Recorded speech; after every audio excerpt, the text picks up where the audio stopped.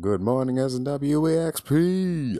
Fuck that shit. That ain't the intro. Good morning, dieharders. Who's ready to live for your diehard? This is the Shogun of podcasts. I am joined by my good friend Syxx on this episode, S&W EXT 56 on the S&W EXPerience Podcast on Anchor, YouTube, Breaker FM, Spotify, and wherever you get your podcast from. So here we go.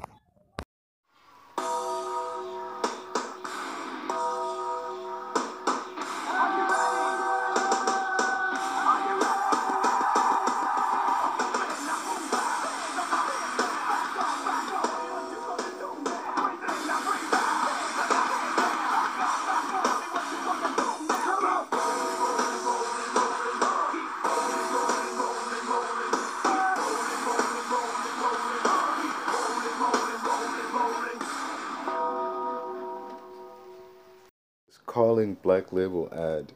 It was there's this horse on the loose, and these dudes chase after it. They managed to stop it and calm it down, and then it like smash cut to the end where it's like calling Black Label, be a man. Just okay. Number one, what did anything that happened have to do with beer, dude? Just that whole ad was ambiguous, man. Just what does this horse running around have to do with beer? Just It's funny, the Gillette ad had more of being a man than the Black Label one. oh yeah, the best a man can get. Yeah, I remember that shit. That was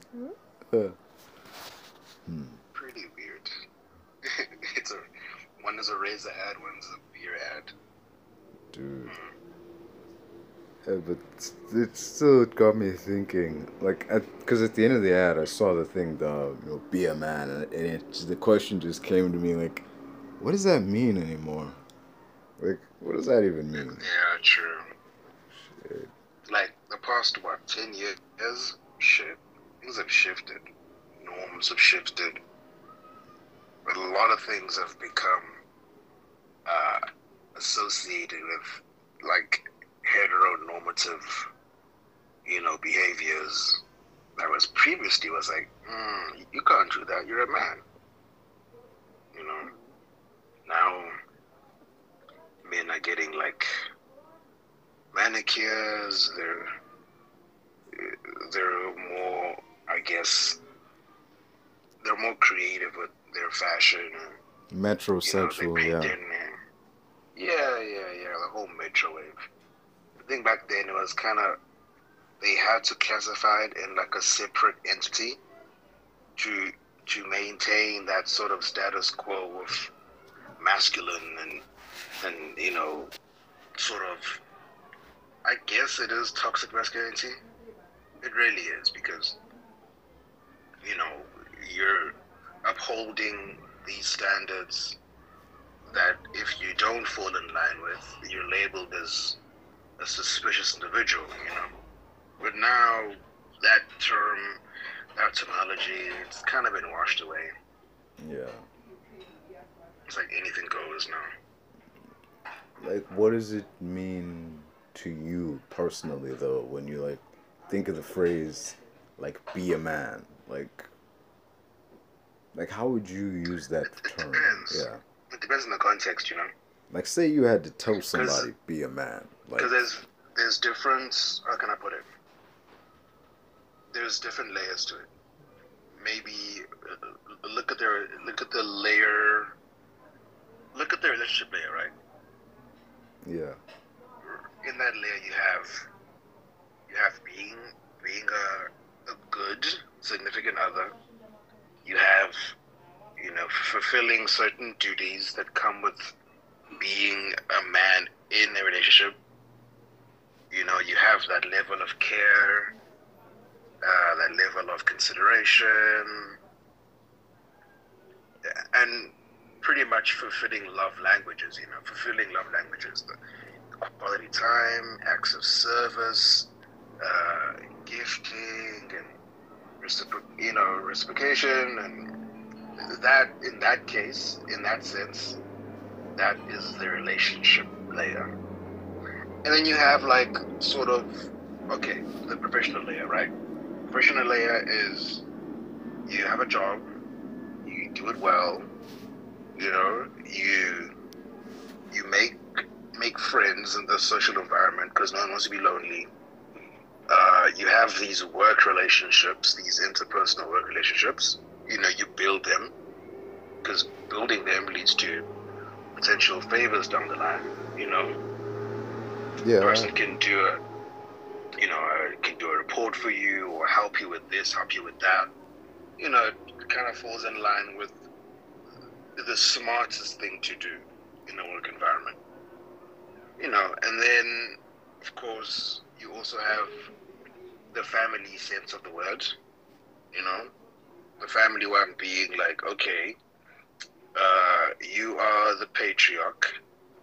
You know, you're putting food on the table. yes, the matriarch does exist, yeah. but you are the patriarch of the family, so you provide. You make sure certain things are up to standard.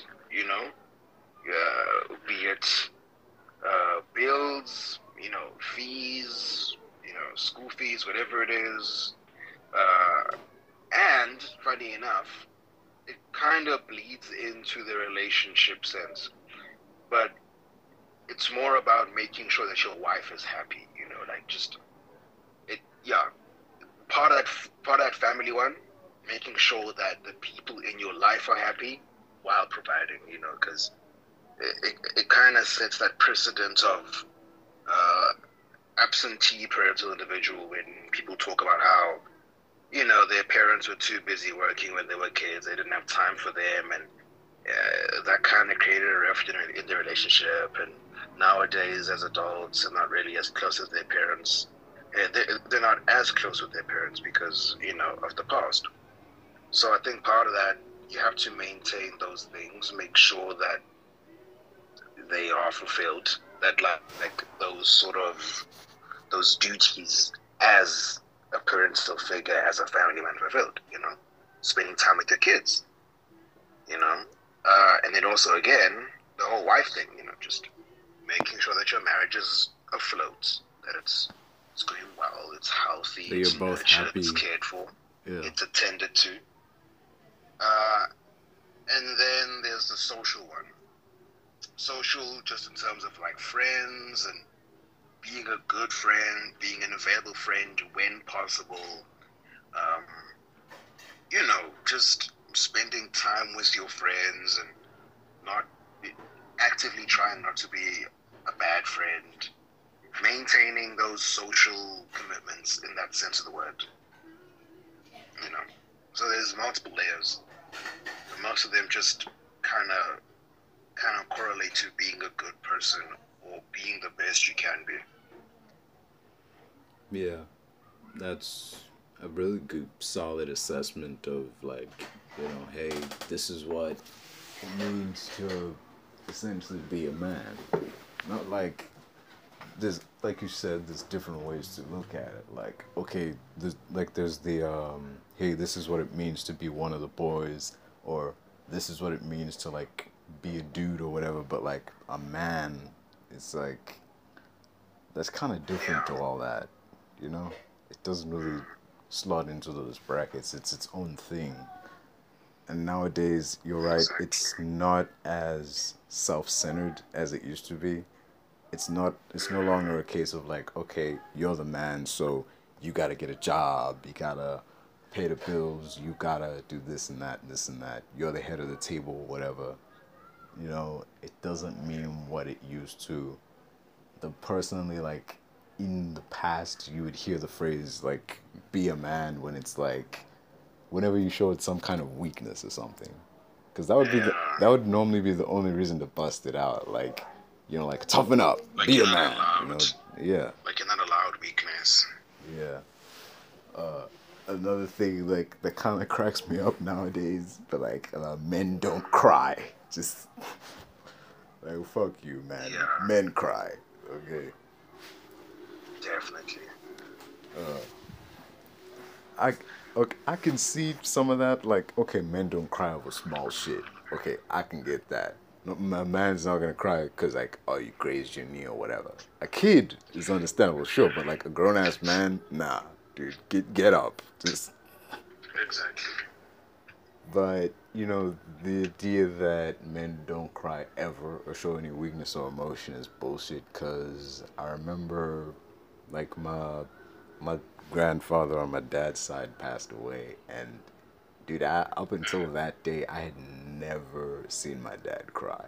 Like I had never seen him cry, and in that moment, he was not weak. He was human, and like it shows. Yeah. Like Crying even is strength. yeah, Crying takes a lot of. It takes a lot of you letting go of certain things that make you have this level of shame to do it. It takes a lot of strength to cry. It takes strength to be weak, to be vulnerable. yeah. So this plus it also falls into that toxic masculinity thing. When I first started like looking into that, I just thought it was bullshit. I was just like, nah, some chick made this up somewhere to like diss dudes because she doesn't like men. That was just the attitude back then. But then I started running into it, like running into people Like, that damn. that fit this description. I'm like, fuck, like men are toxic as fuck at times. Yep. Hey, It's crazy. yeah, it is too. And again, it's sort of it's societal indoctrination.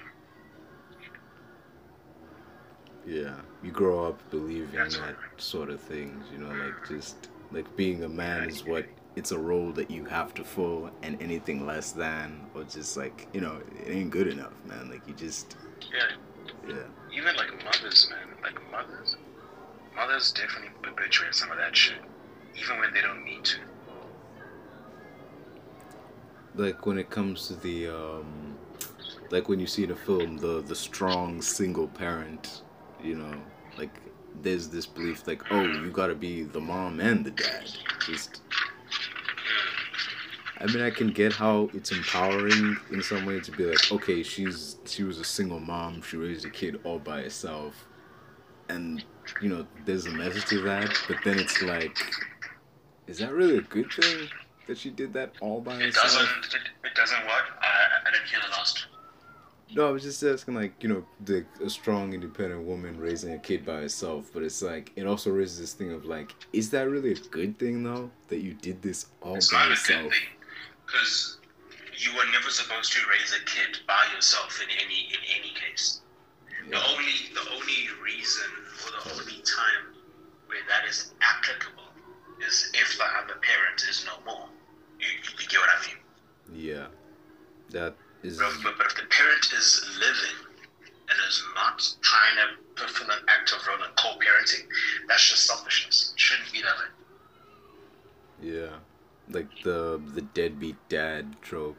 Plus, there's another thing, dude. Exactly. You see that a lot. You hear a lot of stories where, like, the deadbeat dad, like, he made this woman pregnant and then he ran out. How it's rare to see, like, the deadbeat mom. Dude. Yeah. It's the fact that it's so prevalent in the black community, and it's internationally. It's like it's in America. Obviously, they have deadbeat dad jokes and comedy, but even in South Africa, it's like women get pregnant like every like 32 seconds in this country, and it's like the fathers. Well, pregnancy is a two-way procedure. It's not a spontaneous, asexual breeding thing. There is a man, but most of the time, the man doesn't stick around, and it's sad. It's sad that we are the perpetrators of that to such a high degree than any other race on the planet. It gives us a bad name. It really does give us a bad image as people. Yeah. Because when you think of the deadbeat dad, more often than not, you're going to think of a black guy. Yeah, black guy and a wife beater. He has an old-ass car. Spends money on women every weekend.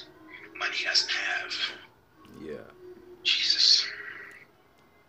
But then again, with that stereotype in like prevalent in like many people's life stories and in film and TV, like it's rare you see like the deadbeat mom, dude. Like, because there are cases where the mom is the one who bailed. Yeah, I think the only reason why it's rare is because most of the time, when women become single mothers, it's because they are abandoned during the pregnancy period. So they themselves can't abandon the kid because they're the only thing that they have. Yeah. You mostly see a deadbeat mom in instances where you have, a couple that is together, and then one day, after it being so bad for so long, the mother packs up and leaves the kid with the father, which then creates a deadbeat mom. Yeah. But essentially, you can't have a deadbeat mom without an initial successful relationship, which is the man and the woman living together in the same house. Yeah. Although in this day and age, it's like, I mean, the man and the woman can have the kid, but like now it's like, oh, the parents can be anybody, man and a man, woman and a woman. It's just,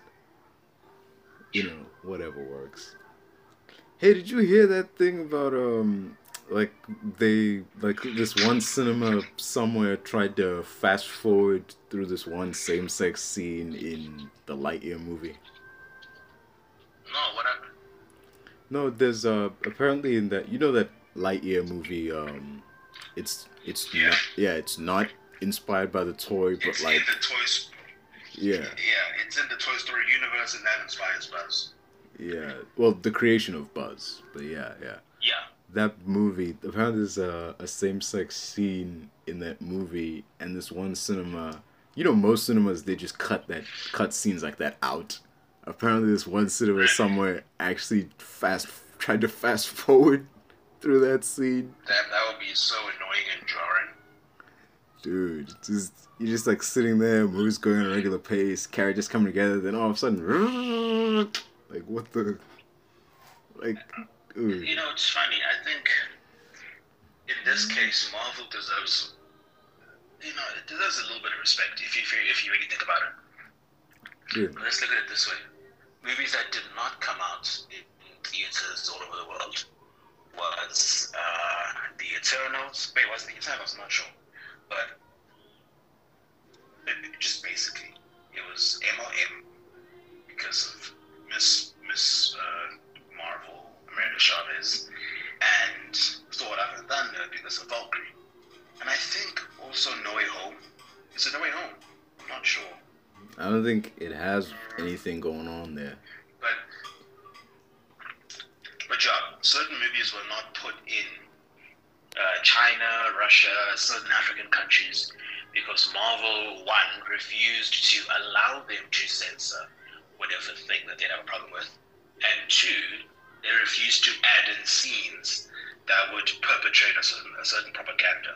Like, in the past, Marvel would add some scenes with Asian people to appeal to the Chinese government, the CCP, and with that allow the movie to be broadcast in that circuit, in that territory, in that country.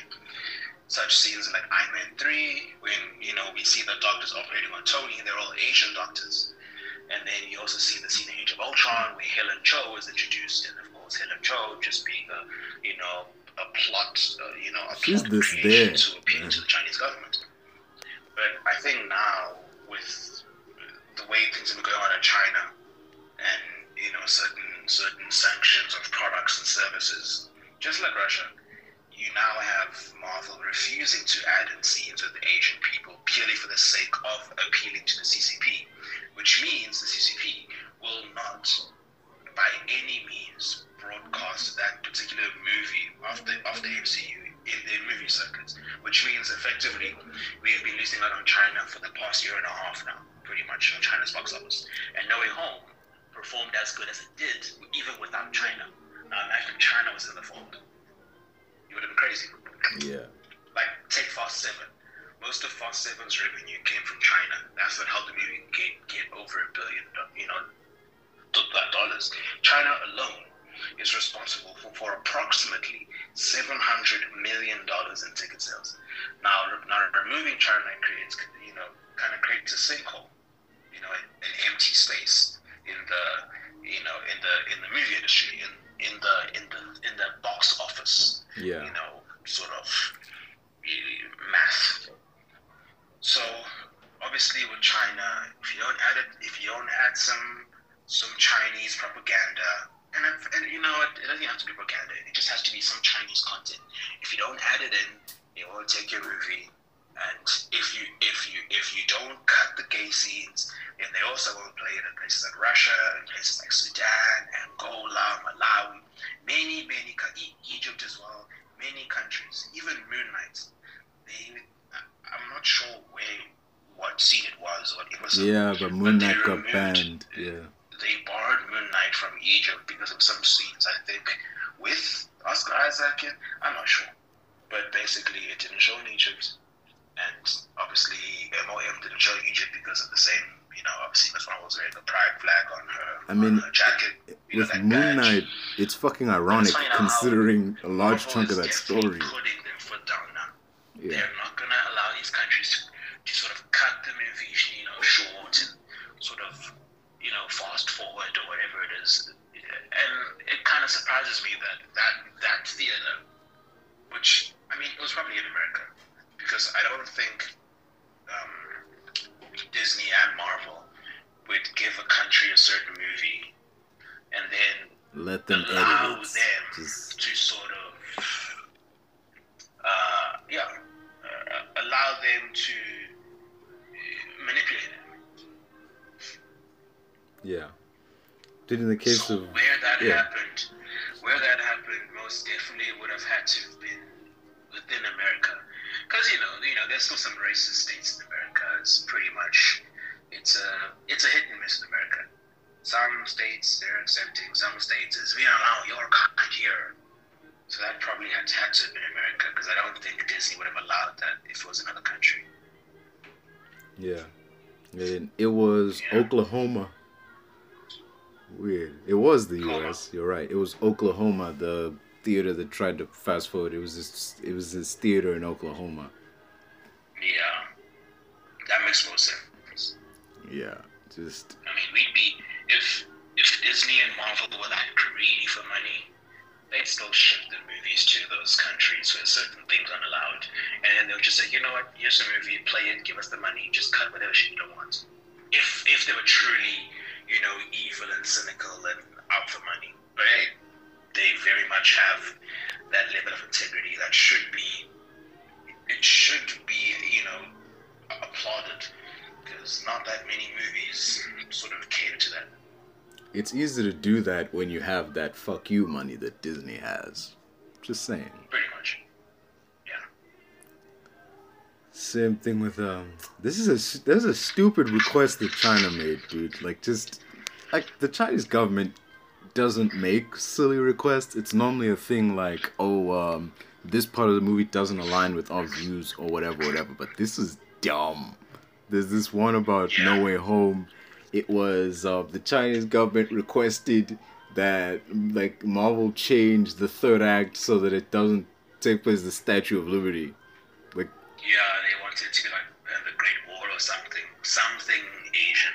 The fuck? That's the entire third act of the movie. That's asking for too much, in my opinion. That's too much. You're asking. Isn't it enough that we have Benedict Wong? But no, they want an entire fight scene dedicated to the country. When 10 years ago, they were happy with a couple of doctors in a room operating on Tony Stark. Yeah.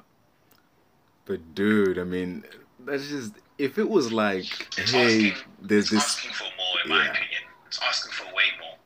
Because normally it's change this one thing in a scene that is easily changeable. Yeah. But this is the movie's third act. That's half an hour, man. That's half an hour of CG. It's a major part of the plot. Major part of the plot dedicated to a country. Fuck that. Fuck that, man. I'm glad they didn't agree, because that's outrageous. Also, it wouldn't make sense in terms of the story. It wouldn't, because why would you be in China? Seriously. Like, why would Peter Parker and them just up and move to China? Just Yeah, doesn't make sense. yeah. I mean, even Shang-Chi they were angry about. Really? You think they'd love that shit, man? Yeah. The thing is, most of them were like, "Oh, Simu isn't handsome," because you know how in China they have this very weird thing with beauty. A lot of them get surgery. A lot of them, do their noses, their eyes. Most of them hate looking Chinese. And what they basically said was, Simu Liu is not a conventionally attractive Chinese man. He's ugly. And they wanted him to be recast. Marvel was like, hell no. They were like, okay, cool, fuck you. We're not going to show this movie in the country. Yeah, that's really weird. Man. So it's very weird.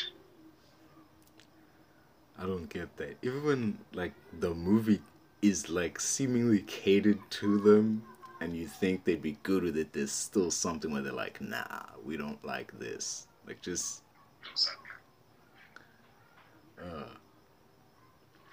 And even the whole thing, they also wanted some more, I guess what's the word? They wanted more Asian propaganda in Shang-Chi. So all of that was sort of, it was like a decision to be like, okay, we're not going to release this in mainland, right? Beijing and them can get it, but mainland, no. Because I think they had the same thing with Mulan. They hated Mulan. Yeah, Jesus Christ, they hated Mulan. That. That was a wild one.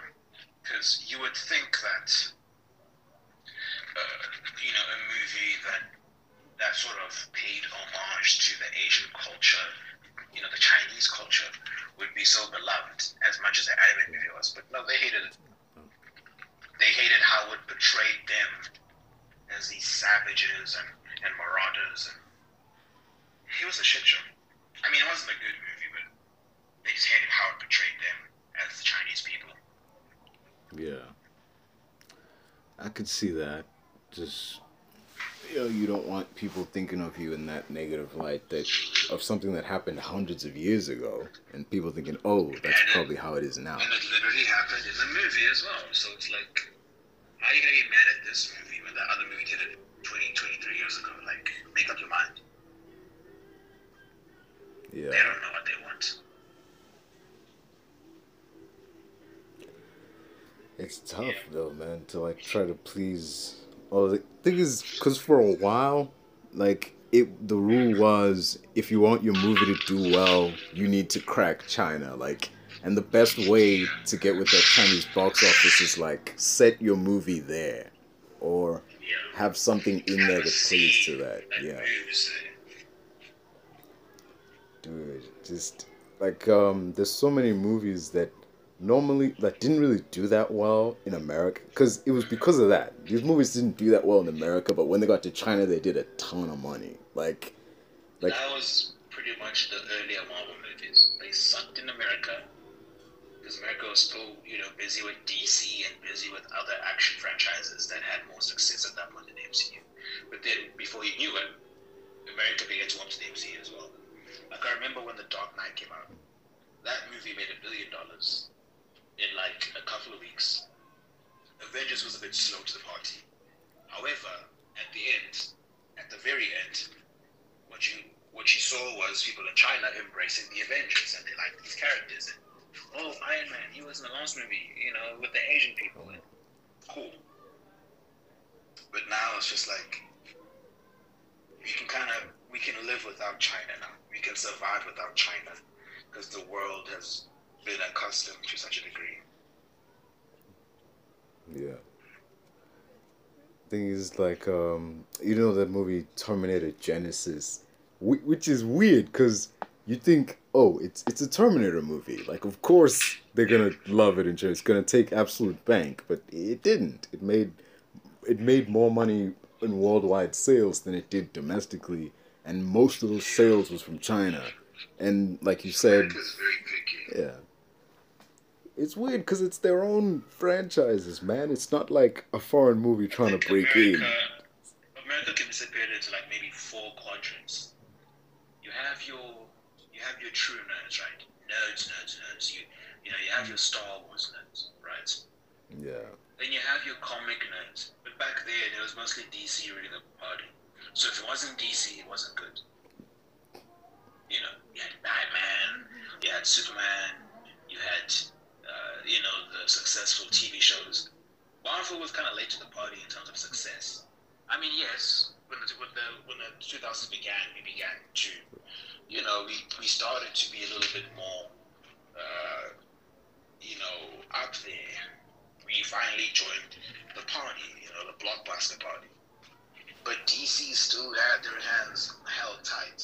You know, we had X-Men, Spider-Man, but they had the Dark Knight and Smallville and the success of the previous movies from the previous years. Obviously, nixing any one of Schumacher's films.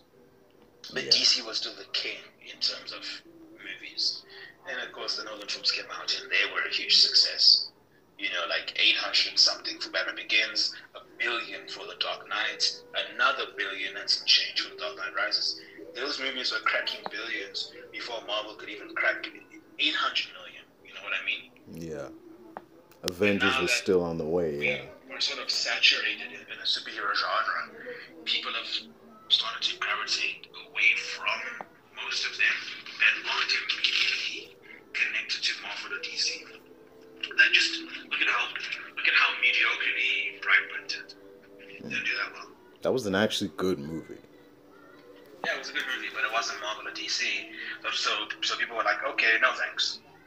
Yeah. And obviously now, you know, Star Wars, it's kind of a half and half. People love the prequels and the sequels, but not really, because it's Disney.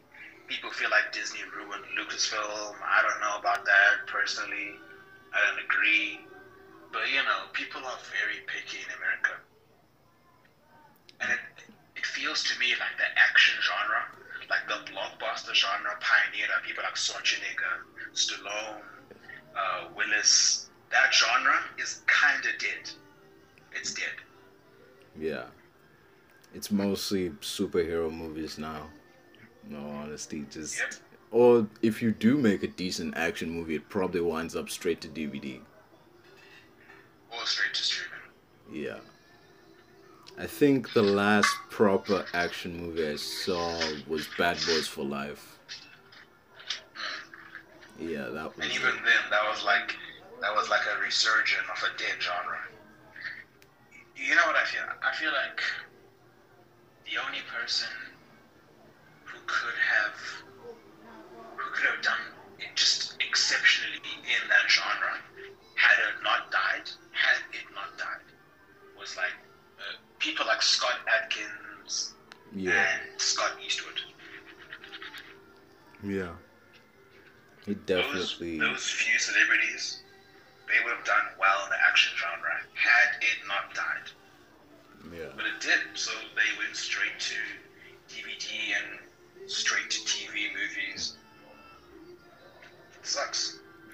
I just looked up the top 10 grossing action movies of 2021. The top 4 are Marvel movies, dude. Just yep. That's rough. If it's not Marvel, it's Disney. So basically, it's like it's Marvel. It's a Disney animatic. It's a Pixar animatic, or it's a sci-fi thing. Some random sci-fi thing. Based on an established franchise, made yeah. By I don't know, made by ILM or what? I don't know, just some good VFX studio. Well, you mean like Dune? Yeah, if it's not Marvel or Disney or Pixar, it's something independent and something sci-fi and something made by a good sci-fi studio. Yeah. And it's either Sony or Paramount or one of those ones. Yeah. Fox is dead, so they can't do anything anymore. I mean, they're dead, but they're alive. It's weird. I mean, 20th Century Studios. Fox, they're just 20th. Yeah. Yeah, they're just 20th now, so And even they don't even make movies. Like, they haven't made a movie since the movies that they kept releasing that was still under the Fox slate. So they don't even crack the top 20 in terms of movie releases and box office. Not entirely true. There's one, Free Guy. That was a 20th Century Studios film. I mean, it did not have some Disney touch as well. Oh, it did. It did, yeah. But like, that's the thing. I mean, I think since the majority of the movie, was completed while at Disney, we can technically classify it as a Disney film. Yeah, and they only started filming after the sale went through, so it's technically a Disney film. Yeah. So yeah, it's pretty much that. Like, it's landlocked. It sucks. But I think now with like movies like Avatar 2 coming out, obviously James Gunn used to be Mr. Cinema. I mean, hello, his movie was Once Upon a Time, the highest movie of all time. Two of those movies, Titanic and Avatar. But now, I think, while I don't think it's a return to form, it's definitely opening up the industry once more. But it is not a return to form. Make no mistake. Not a fan of the Suicide Squad? Thing is, I am, but box office wise, it's like number 7, number 8. Dude, it made less money than the first Suicide Squad. Actually, I missed one. If it's not Marvel, Disney, Pixar, or an independent sci-fi, it's Warner Brothers. Yeah. Warner Brothers has some good performing movies, but those movies are not DC. Yeah. That's the thing. You got Godzilla vs. Kong and Mortal Kombat. That made it good. Yeah, Godzilla vs. Kong was like, what? Dude, that's a lot. Shit. Out of... Damn, overall, it's like... Okay, I can't count this number, man. Like, I'm shooting with comments. I don't know. I think it's just... Why is it that there is less studio interference in non-DC properties that are owned by Warner Brothers than DC films? Why is that? I think it's though personally, my theory, I blame Christopher Nolan's Dark Knight, because I blame Christopher Nolan's Dark Knight trilogy for that, because there was no studio interference on that project, and it made like a fuck ton of money. It showed DC like, hey, there's money to be made on this superhero movies, so, you know. And then when they gave Snyder Man of Steel, and it didn't make the kind of money that Chris Nolan's Batman did, they were like, we need to step in, you know. And that's when it started. That's a good theory. Yeah. Which is very weird, because you look at Iron Man 1. Iron Man 1 made like 630 million. It didn't make a lot of money. No, in fact, it was less than that. It's probably like 400. Let me actually check. All I know, it was very low. When I first see 585 million. When Iron Man came out, it was 2008, yeah. It was like number 8 in the box office. $585.8 million. That was Iron Man 1. Hancock did better than Iron Man. Hancock. Will Smith's Hancock. When that movie came out in summer of 2008, it was number 8 in the box office movies. It was beaten by movies like Hancock, movies like The Dark Knight, obviously, that made $1 billion. It was beaten by so many movies in 2008. It was beaten by Toy Story 3, you know what I mean? Hancock did better, that's how you know. And they didn't give up. They were one movie in, new studio, and they didn't give up. The movie made $500 million. Yeah. DC's first movie, it makes over $500 million. It makes 668. That's not bad at all. It's your first movie, my guy. It's your first movie. And they're just like, oh, it didn't make Avengers level money. No, it didn't make Dark Knight levels money. We need to step in and fix this. Just, No, it's the first film. Nobody's The first film Avengers makes that didn't kind of make money. Avengers money till the Avengers. Like, what the hell? Dude. So funny how Warner Brothers thinks. Funny how the executives think. Jesus, dude. Like, Iron Man 1 had like $120 million budget and it made back $585 million. That's way more. That brought back the investment. It justified sequels and then some. Just, dude. And Man of Steel made a bigger profit. But they were like, next movie we're gonna interfere. Yeah. The next And movie. even then, that Yeah. You know, initially the next movie wasn't supposed to be BVS. It was supposed to be Man of Steel 2. yeah, I remember. Yeah. It's so bewildering how little trust they had in their own universe. What bites even more is that it was working. The movie didn't bomb. It didn't underperform. It just, didn't make Avengers level money. You know what I think happened? They thought, because, okay, obviously, let's be honest. Let's be fully honest. Characters like Iron Man and Captain America and Thor were not premier popular characters, right? Yeah. They weren't. However, those movies made some money, and they resulted in a universe that created more money. Now, you look at a person like Superman, right? Superman is DC's baby. That's their bread and butter, That's their Superman as a character was at some point the most popular superhero on the planet. Everyone knew him, Yeah. If you go to Uganda, show a picture of Clark, of Superman, and they'll say Superman. You can go anywhere. So I think because of that, they thought that Superman's sheer popularity would grant them an instantaneous billion out the gate just because of how famous he is. Yeah. Just. And when he didn't, they were like, well, if our best-selling character can't make $1 billion from a director's own effort, then we have to step in and make it make $1 billion. Which is the wrong way to go about it. Yeah. I just want to know the train of thought that went from let's do a sequel to Superman and skip that and jump straight to let's have Batman and Superman be the second movie. Just. Well, thing is, that was what they thought $1 billion would bring in. Dude. Also, keep in mind, around the same time, now, Civil War was now coming it's up. like, So, I think that had something to do because with now it. it's two of their most famous characters with the third famous one in one movie. They thought that would definitely be $1 billion, and then after that, they were like, Zach, you are not making the next movie without us. You need us because you can't make $1 billion.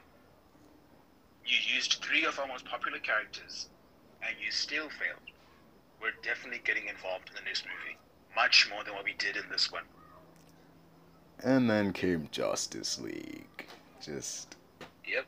Eesh. I mean, Wonder Woman was in between all that, but, I mean, not a whole lot going on there. I think Wonder Woman had begun in tandem of BVS, because it came out 2017. Yeah. I think Patty had already had her creative control way before the executives could dig their filthy nails in the character and the movie as a whole. I promise you, if Wonder Woman had come out in like 2019 or 2018, that movie would have had so much studio interference, it would have been a flop. Yeah. Patty's version would have been washed down the gutter like paint. There is a little bit of interference, because with that third act, like, because the dude, like, there was a fight with the Ares. Yeah, Ares. Like, Patty Jenkins didn't want just Wonder Woman fighting a bunch of CGI, and like the studio was like, nah, the movie has to have like this big third act finale with, Ares and shit physically duking it out, as opposed to Wonder Woman getting like, I don't know, the moral victory, I guess, and like getting the soldiers to drop arms or whatever. Like, nah, she needs a physical threat that she can punch. You know, just like it's not enough that she's literally fighting in World War Two. Just Yeah. DC, I don't know why no one has thought to fire the executives. But anyway, who's going to fire the executives? They'd have to resign themselves. You can't really fire an executive. yeah. I mean, Warner Brothers could probably do some internal shuffling, but yeah, it's hard to get rid of people if they're at the top. You know what I mean? Yeah, it took a while to get a new head of creative, man. For like Walter Hamada and them to actually show up. It took a while, man. Yep. It's tough. What's weird though is that, you know, they didn't let Zack Snyder direct like his version of Justice League initially, but they had him as an executive producer on everything else. Like, look through the credits of Suicide Squad and Wonder Woman, even all the way up to Wonder Woman 84. Like, he's You know there. why? Just, I think a lot of that, and obviously certain movies did this better than others. But as much as certain movies were different, a lot of them still had to have that input by Zack. So by that virtue, he had signed on as an executive producer. So the movie would be distributed using his channels, and through that he also has an input on, okay, Batman acts like this, Batman acts like that. Okay, this is how you do this character. This is how you do Harley, whatever it is. yeah. Because, So as to not deviate from what he had created. Because Wonder Woman is Zack's baby, you know, BVS. Paddy adapted Zack's Wonder Woman. So it's kind of like he still had to make sure that certain characters acted the same way and that they weren't totally different. yeah, it makes sense. Because even with, like, in the one film, I don't know if it was BVS or the first version of Justice League, but, like, Ben Affleck was brought in as a producer. Because if you remember back then, he was set to direct, write, and star in a Batman movie. And they didn't want, like, okay, his Batman movie to be different from, like, the Batman they had in their movie. So he was a producer on that, too. You think that movie would have been good? I mean, we already got, like, Pattinson's Batman, but, like, you think if we'd gotten... Yeah. So now this is the Batman. Yeah, like Ben Affleck's The Batman, yeah. Oh yeah, I remember, because who did they have? Was it Goya? Was it David Goya? David S. Goyer, Who yeah. was directing that movie? No, the director was supposed to be Ben Affleck, but then he stepped down, and that's when Matt Reeves came in. And then Reeves came in, and then it was Goya and Affleck writing the scripts. Yeah. Goya helping Affleck, and even then there were creative differences and creative disagreements, and even then after that, you also had him butting heads with Matt Reeves, and then he just left altogether because there's too much stress. Yeah. Because it's a lot of work. It's not only a lot of work directing a movie, but producing in it, writing it, and starring in it. It's just, that's a lot for one dude. Yeah. So I can get. It doesn't even make it better that you had his experience on Justice League in tandem with his divorce, in tandem with his alcoholism, which you can clearly see in reshoots where he has gained significant weight in his face and his body. He's bloated. Yeah. You can tell his skin is flushed out. You had the divorce, the alcoholism, the way Whedon treated him on set, that trauma. He didn't want any more superhero nonsense in his life. He was done with it. He was fully done with it. Plus, because I think it was more noticeable that his physique, like, kind of, you know, diminished. Because in BVS, there was that sequence where he was, like, training and, you know, beating up tires. Yeah. Like, he was ripped in that scene. And then you see him in BVS, Even it's like, eesh. even earlier than that, you have the initial trailer, right, for Justice League, the teaser, the one that Zack made. Yeah. You have a Bruce Wayne who looks exactly like his BVS counterpart, and of course that trailer and that footage would have been filmed just before Garner filed for divorce and just before Ben started drinking again. So he was still in his tip-top physical health and in his personal best, like the best he's ever looked. And then when the actual movie comes out and these reshoots are mixed in, you see an Affleck who's much different than the trailer. You see a wig that isn't as good, doesn't sit in the same place. His skin is red, his face is bloated, he's puffy, he looks tired in every scene that involves any bit of action. He's heaving. You can definitely tell that this is something that changed.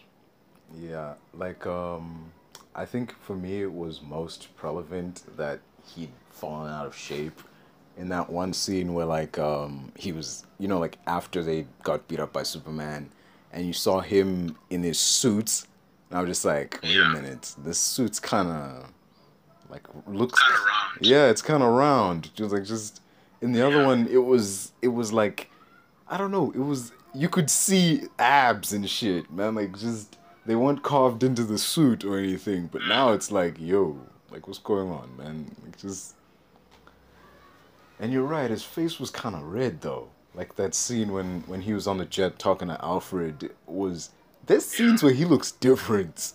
He looks different in many scenes of that movie. That's what happens when you drink a lot. Because, you know, when you get drunk, it's your blood being diluted by the actual cells, right? The alcohol. Yeah. You know, it kind of thins your blood, and it kind of makes you. You know how when you drink, you feel warmer, your body feels warmer, because it's literally your blood circulating in a faster succession. Mm-hmm. And of course, when white people have that happen to them, their skin becomes redder. But with us, we kind of look the same because we're black. You know, it's melanin. Yeah. But with white people, the blood is visible. Place. Yeah, especially if it's like I remember he was serious saying in an interview alcoholism. Yeah. That there would be times where he'd be drinking on set in his trailer, and then he'll film a scene just to sort of. It was mostly because of the stress caused by Joss Whedon that increased his level of drinking, because he was already drinking a lot to begin with because of the whole divorce proceedings and whatnot, and the split from Jennifer Garner. But it's just Whedon only exacerbated that too much to such a higher degree. And then now it's just like in those scenes you can clearly see what kind of toll drinking had on him. Yeah. I remember after the movie came out and he was like, you know, he didn't want anything to do with superhero movies anymore.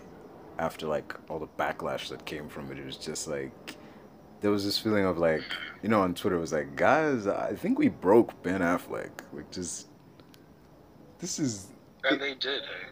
Dude. And it's definitely Warner Brothers for not protecting the actors, right? Yeah. And that's the one thing. Warner Brothers as a studio did not protect their actors.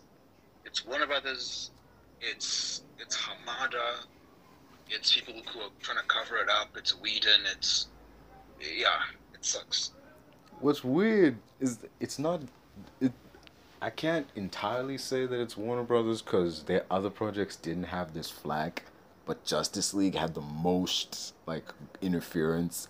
Whereas if you look at the Suicide Squad, not like gun Suicide Squad, I mean air Suicide Squad, there was interference there, but not to the same degree. I think what the only reason why I say Warner Brothers is because they actively protected Joss even during his ill treatment of the cast. Yeah. I think it was mainly down to we can't have another director like walk out on us because Zack Snyder walked out for personal reasons. I totally get stepping away, but like I think from WB's perspective is we are too close to the release date. We've sunk too much money. we can't afford another director walking out, so let's keep him here however we can, even if it's putting up with his bullshit or whatever. Just so long as the movie gets there on due date, it doesn't matter. Exactly. Until it fucking did, and the movie came out, made less money than BVS. Just until it did. Disgusting. Oh jeez. Oh man, just. But they're definitely to blame. Yeah. This thing about like putting money above all else is just. Yeah. Speaking of like WB putting money above all else, did we really need a Matrix 4? If we'd never gotten a Matrix 4 and just like jump straight to hey, let's reboot the franchise, would we have been better off? No one asked for it. That's the thing. No one asked for it. There wasn't some sort of fan petition. There was none of that. Most of what this is, and again, I think people have definitely said before, is that studios are digging into their inventory, and they're profiteering off of certain properties because they are now creatively bankrupt. And that's true. It's true. Most studios are creatively bankrupt. It's mostly reboots. It's reboots. It's new sort of. It sucks. It sucks because it kind of what you would see as an original story does not come as often anymore. Yeah. It's either a reboot or a sequel or a continuation. Though, like, same question though, would we have been better off if they just rebooted The Matrix instead of giving a straight up sequel? Thing is, rebooted it with who, with what? I mean, it's a reboot, so, it's the same story, but just like, And that's the thing, because a lot of that story was wrapped up, in a sense of the word, neatly, with a bow, back then. So now, where would you start the story? It's complicated. Because, personally, I mean, if it were me, since The Matrix was like a 90s story, like, and like Neo was just a guy working in an office, I hate my fucking job, whatever. Yep. Just do that, but like bring it into the present day. Instead of having him like sitting in a fucking cubicle or something, using dial-up phones or whatever, still like have him be a dude in a miserable job, and in comes Morpheus is like, hey, the world you're living in isn't real, wake up. Like just like the next person, basically, yeah. Now here's my question: does the next person have to be the next Neo? No, they don't. They don't really. Fucking Neo wasn't the next Neo. What would you have? Yeah, Neo is the Neo. Yeah. What would you have them do? I don't know, man. Just you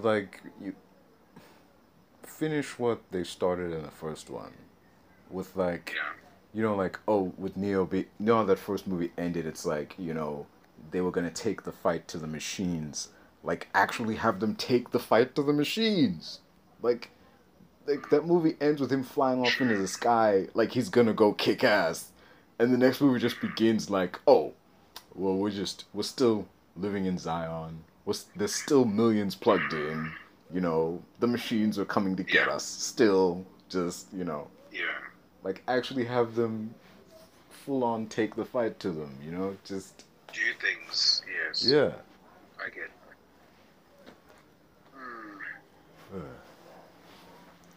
It could have worked. I mean, problem is who'd be Neo, because Keanu Reeves was kind of like a rare find. Like, exactly. He was the right actor at the right time to do what he did. Yeah. I mean, the original choice was Will Smith, but like, hey, That would have been a different movie. Will wouldn't have held up. Yeah. If you think about it. He wouldn't have held up, given all the time that's passed. Will is kind of good in certain roles. But, like, okay, does Will hold up in Independence Day? Does his acting hold up? Does his acting hold up? Because that's early. That's early. Yeah, that's like Bad Boys. I mean, he wasn't fresh off of Fresh Prince, Bad Boys but it's worked. like, yeah, that Bad worked. Boys worked because of what it was. Yeah.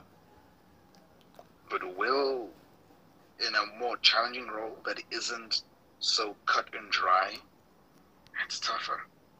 You don't think Will can be the, essentially the Jesus Christ type, you know, like... Hell no. Well, not then, at least. Will basically played himself in every role up until Ali. Yeah. You know what I mean? Yeah, I see it. And then you compare it to, like, Keanu. Like, you look at him in Wayne's World. You look at him in, what's the one with the Devil's Advocate? Yeah, with Al Pacino. You know, yeah. You look at him in Speed. That's a different guy in every movie. He's a different person every time. You know? Yeah. That man had acting chops that made it possible for him to be considered for this role, to be considered for the role where he could act as a different person altogether. But a lot of Will Smith was back then, it's just Will Smith. Yeah. Like, you can take Mark Lowry and put him in Independence Day. It's nearly the same character. Yeah. You know what I mean? Yeah.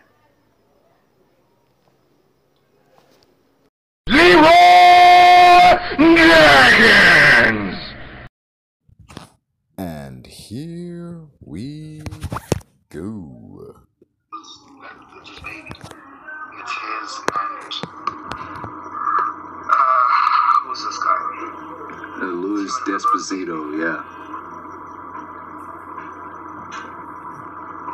So it truly is, in fact, we trust. Mm-hmm. But with, what was I gonna say?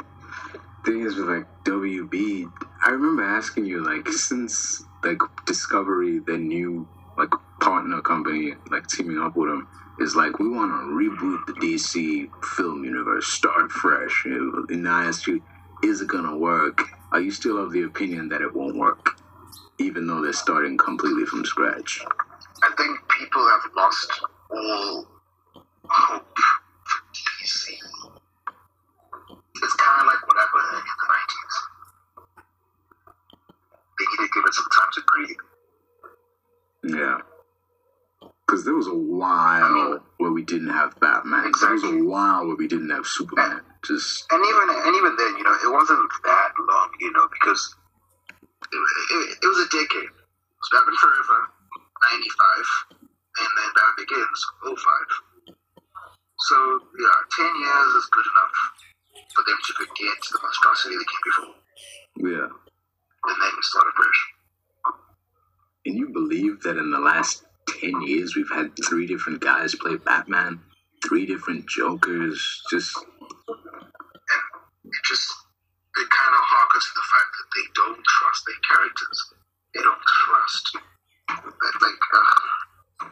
Even, like, dude, look on the TV side. We have a TV Flash. We have a TV, I guess, Batman for, like, one episode. Gotham, right? Yeah, at the end. We have, I still say that was a mistake, dude. Just having Batman at the end of having Bruce Wayne to already be Batman by the time, before he gets the suit, before he gets that, like, he's basically Batman. Like, that was a mistake. We have a TV Supergirl. Yep. We have a movie Flash, right? We have a movie Supergirl. We have a TV Superman. We have a movie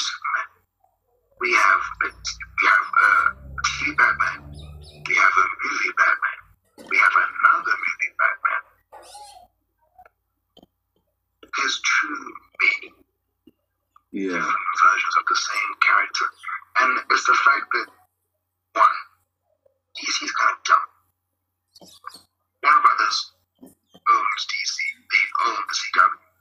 Yet they refuse to allow the TV division of their own company to have Batman in it. How dumb is that? Yeah. The whole reason Arrow exists is because they wouldn't do a Batman show. It's so idiotic. They literally go, no, you can't have them. It's the same goddamn studio. This isn't even like Netflix. This isn't even like, Marvel TV and Marvel movies. That's different ownership. That's like, that's Aviarad, and that's Paramount and Universal and or Sony. That makes sense. Now it's been cleared up because Marvel's bought many properties since, even the Netflix ones. But DC literally owns every single character. They can put any character they want anyway. And yet they barred the CW, which is a Warner Brothers network, from having Batman in that show. Do you know, for the mere fact that you had Superman, you had Superman in your shows since 2003, but you won't give us Batman? That's so idiotic. Yeah. But I get it, because you can't do Batman as well on a TV budget. Yeah. Which is what they would grant to you. can do Batwoman on a TV budget. Exactly. And not good. So I think they know the risk. And it's ironic because if they have such an issue with the TV budget, then add more money. Give the shows more money. Literally pull a Disney. Disney saw that certain TV shows didn't do too well because of the budget. So they gave their shows a high budget. Yeah. $20 million per episode, as opposed to your traditional CW, 1.2 million, 1.8 million, 2 million. 20 million an episode for the Disney Plus shows. Those shows get like 200 to 300 million a season, which is, again, 10 episodes, Yeah. But still, 20 mil an episode. That's like Game of Thrones.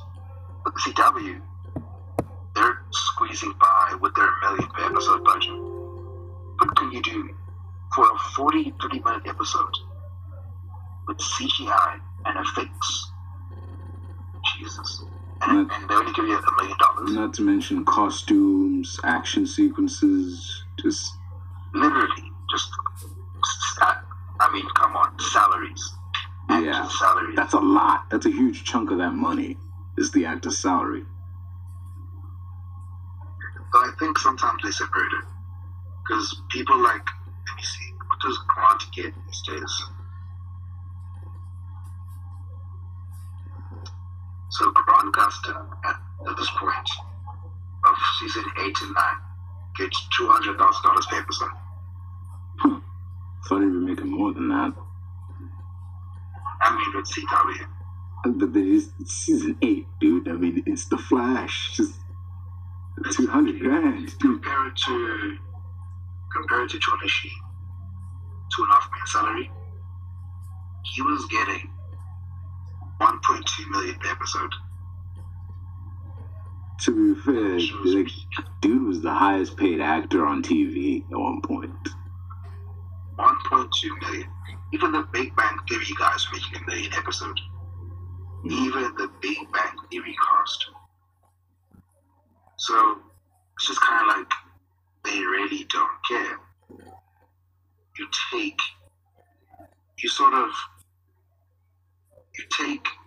what you can get. Yeah. You take what you can get. So it's just like, yeah, it sucks. Though personally for me, I think the not putting Batman on TV boils down to, like, they see him as a movie guy. Like, Batman works better in a movie than a TV show. Because that's just how I see it. Like, he's more of a film guy. Because, there's certain characters you'll never see on TV. Like, you're never going to see the Joker show up on episode of the CW. But you'll see him in a Batman movie. You'll see him in Suicide Squad, but not a TV show. Because it wouldn't work.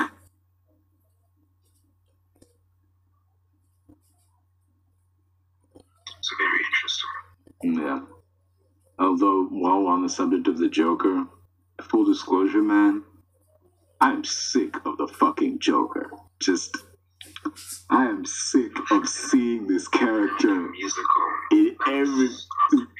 Not just that, dude. I'm sick of seeing this motherfucker pop up every 2 or 3 years. Like, just, fuck's sake. Batman has a whole rogues gallery of villains. Why do we keep circling back to the same dude?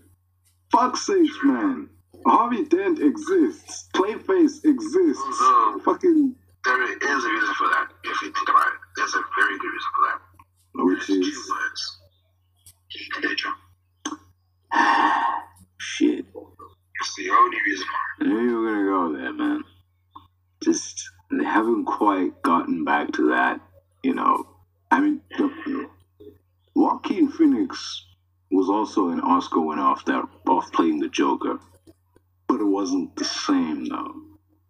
You know?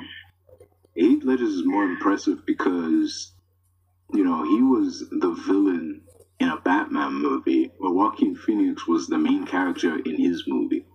Like, he had a whole movie to play in. Heath Ledger had, like, a handful of scenes.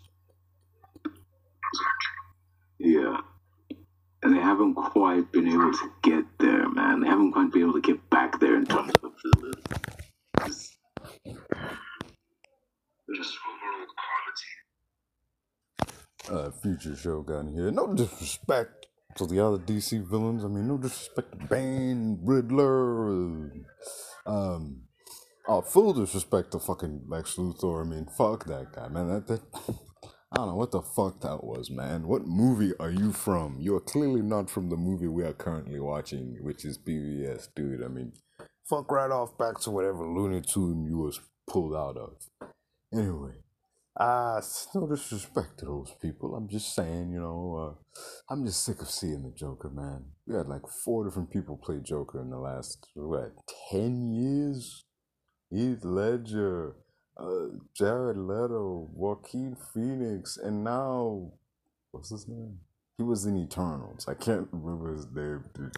But that guy, you know, with the fucked up face. Not to mention on the TV screen, we've had Cameron Monaghan as Jerome and Jeremiah Velasquez. So if you look at it that way, we've had 6 people play Joker in the last 10 years. I mean, no, we've had 6 Jokers in the last 10 years. We've only had 5 people. But yeah, you get what I'm saying. The character's overexposed, man. There's only so much you can do with that character now. Shit. There's an entire rogues gallery, man. Where's Freeze at? Can we get another Harvey Dent in here? I mean, I'm glad that the Batman got the Riddler. I mean, Paul Dano's Riddler was great. It shows we don't need to constantly go back to the Joker. He's got an entire rogues gallery that can work. Sheesh. We keep circling back to this fool. I don't hate the Joker. I really don't. He's one of Batman's greatest villains. He's his nemesis for a reason. He's a fucking awesome character, but god damn. He has a rogues gallery for a reason. He'd be a shitty superhero if he only ever had one main villain to fight. Fuck's sakes, man. Like, just look at how Gotham already tried to create a Heath Ledger-esque character. Even it was more of a Heath Ledger and Jack Nicholson. Yeah, the second one around was more Nicholson. Yeah. Obviously, the last version we see. Yeah, it was all burned out. It's more in line with Heath Ledger. Yeah, he's more Heath Ledger. But the other one is Jack Nicholson. It's like, yeah, even as the hat, dude, just the purple outfit, the hat, just they're latching onto these things that worked. They're scared of trying something new. But the one with the face, though, where he had his face peeled off, he had his face cut off and sewed it back on. That was straight from the comics, man. No character has done that before, dude. That was some straight out of the comics. Fuck, Gotham was gory sometimes, man. I remember Bruce punched him so hard his came off. Shit. It was rated 16. I mean, fuck, dude, that's rough, man. Like, it punched him so hard his face came off. It's crazy. Hey, she can do a lot with a 16, man. I thought the show was rated R, dude. Oh, dude. That's the thing. You can do so much with 16. That's why I was thinking like a while back. I don't mind Deadpool being 16, but it would just be less blood. It's still see blood, but it would be less blood. Deadpool was 16. The first Deadpool movie was 16. It was the second one that was R-rated. Really? Yeah, man. Wait, was it not in certain regions? In certain regions, Deadpool is R-rated, yes, but in like the US and them, it was a 16 rating In movie. South Africa, it was R. Yeah. Because, you know, that mostly boiled down to the third act, because the director wanted to have this like huge shootout with lots of explosions and shit, but the budgets didn't allow for it, which is why Deadpool loses his guns. So, yeah. That's it. I think, it was only in certain territories where they had to cut certain scenes that were deemed inappropriate for the general public. Yeah. Even with the R rating. But the original MPA rating for certain territories, which is essentially the greater part of the world, was rated R. Mm-hmm. But places like, the ones in Egypt and Pakistan and certain places, it was rated 16 because they cut some scenes. They were deemed too offensive for the cultures to watch. Yeah.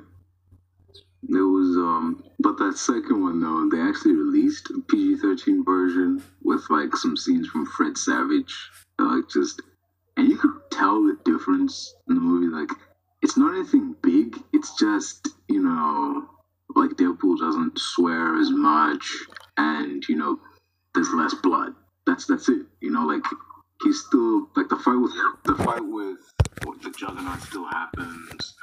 The cable's still there. A lot of stuff that was in the original R-rated cut is still in the movie. Even though it's PG-13, it's just toned down a little. Exactly. So yeah, they proved then that Deadpool could work as a 13 movie. I mean, it would really push that 13. Yeah, it should be R. Ideally. I feel the same thing about Blade. I'm never gonna let that go. Blade should be an R-rated. He's a fucking vampire hunter. For starters, Blade needs one F-bomb, at least, but a lot of blood. Yeah. You don't need a ghastly sword. I feel like movies that rely too much on swearing, they don't know how to write as well. Yeah. Like, you can have a movie and characters that are sinister, but they don't rely on fucks, to sell the level of sinister. You know what I mean? Uh-huh. I think a lot of these movies, and I think The Boys does it so well. The Boys doesn't always drop an F-bomb every 5 minutes. They don't. But a show like, what's this one show? I forgot what it was, but it's on Netflix. So many F-bombs. It's like, okay, we get it. You're R-rated. Everything is fucking this and fucking that. You fucking idiot. It's like, okay, cool, we get it. You're R-rated. Dude. Move on. Move on. I had that same feeling. I was watching this David Ayer movie called End of Watch, and I'm just like, by the way, David Ayer wrote Training Day. He wrote like Denzel, one of Denzel's best movies ever. He wrote Alonzo Harris. He wrote that character that wrote everything, and I'm like, okay, the writer of Training Day is directing a movie. Let me check it out. Dude, I saw that movie. I'm like, there's no fucking way this was the same dude who wrote Training Day. Like, they swear so much, dude. It like just. There's a scene where a guy, that prank, like you put whipped cream in someone's hand, you tickle them and they like smack themselves, like cream goes all over their face. Whatever, like if that happened to you, you'd get up, you'd be mad about it, and you'd like chase the guy, whatever. This happens to a cop, right? Like this cop gets pranked, he gets up, he's like, what the fuck? Like, this shit isn't fucking funny. Just because you won the fucking award doesn't give you license to be a fucking asshole.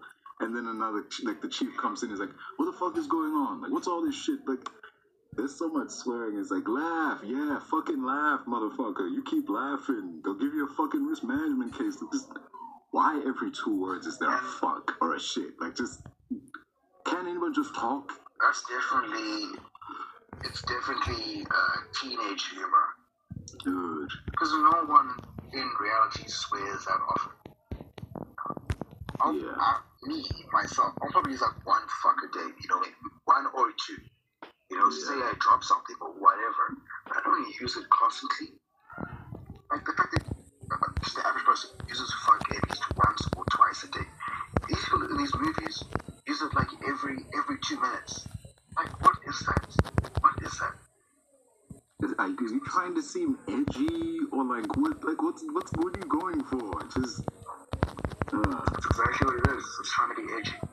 Even I remember Titans. Fuck Batman. Dude.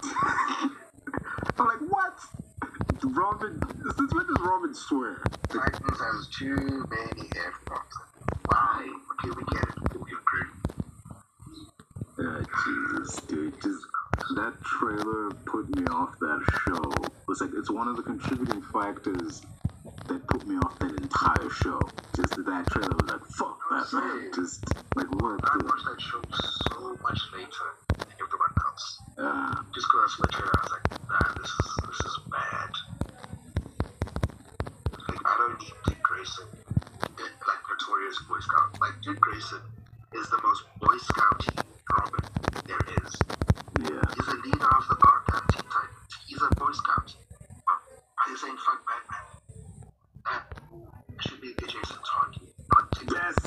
That is the most Jason Todd thing dude could say. Just like, if he's like, fuck Batman, like, I could get it. I get it. But, yeah. Good. And it would make sense for Jason because Batman let him die and he didn't get revenge. Yeah. It makes sense. He has a grudge on him as Red Hood. You understand this. But why is Dick Grayson like, Jesus? Like, you should fucking love Batman, dude. He took you in. Like, he made you Robin. Like, there's all this cool stuff he did for you. Why are you saying fuck Batman? Just, DC, just... It's even the fact that, for some reason, right? Okay, in the world of Titans, Batman is an older man. He's old. Dick Grayson is old. Just was like 12. It's so weird. Tristan is like 12 years old. He's like a kid. He's a kid. It makes no sense. Given what Bruce's age in that show is. Yeah. He should be an adult by now. Makes no sense. Yeah. Like, Bruce adopts Jason when he's like in his mid-40s. The guy who played Bruce, which is the guy from Game of Thrones, Glenn something. Hey. That guy's like 59. Like, that's an old man. That is Dark Knight Rises era Bruce. Not, you know, midway to Robin ascending into knighthood era Bruce. It's not. Yeah, that was really. I remember bringing him up. Like, dude was probably cast based off like him being in Game of Thrones, and DC was probably like, oh, people recognize this guy. That'll make them tune in because they recognize him. Like, just. He looks 2 holes, man. Like, just. Not, dude. At that age, you should have Dick being old enough to take on the mantle of Batman. Not him being Nightwing for like 2 years. Fuck. Dude, like, you think at that age, fucking Terry McGinnis should be around somewhere. Just. At that age, Dick is like 32 or something. He's like in his 30s. He's in his 30s and he's Batman. Not this weird ass timeline that they have.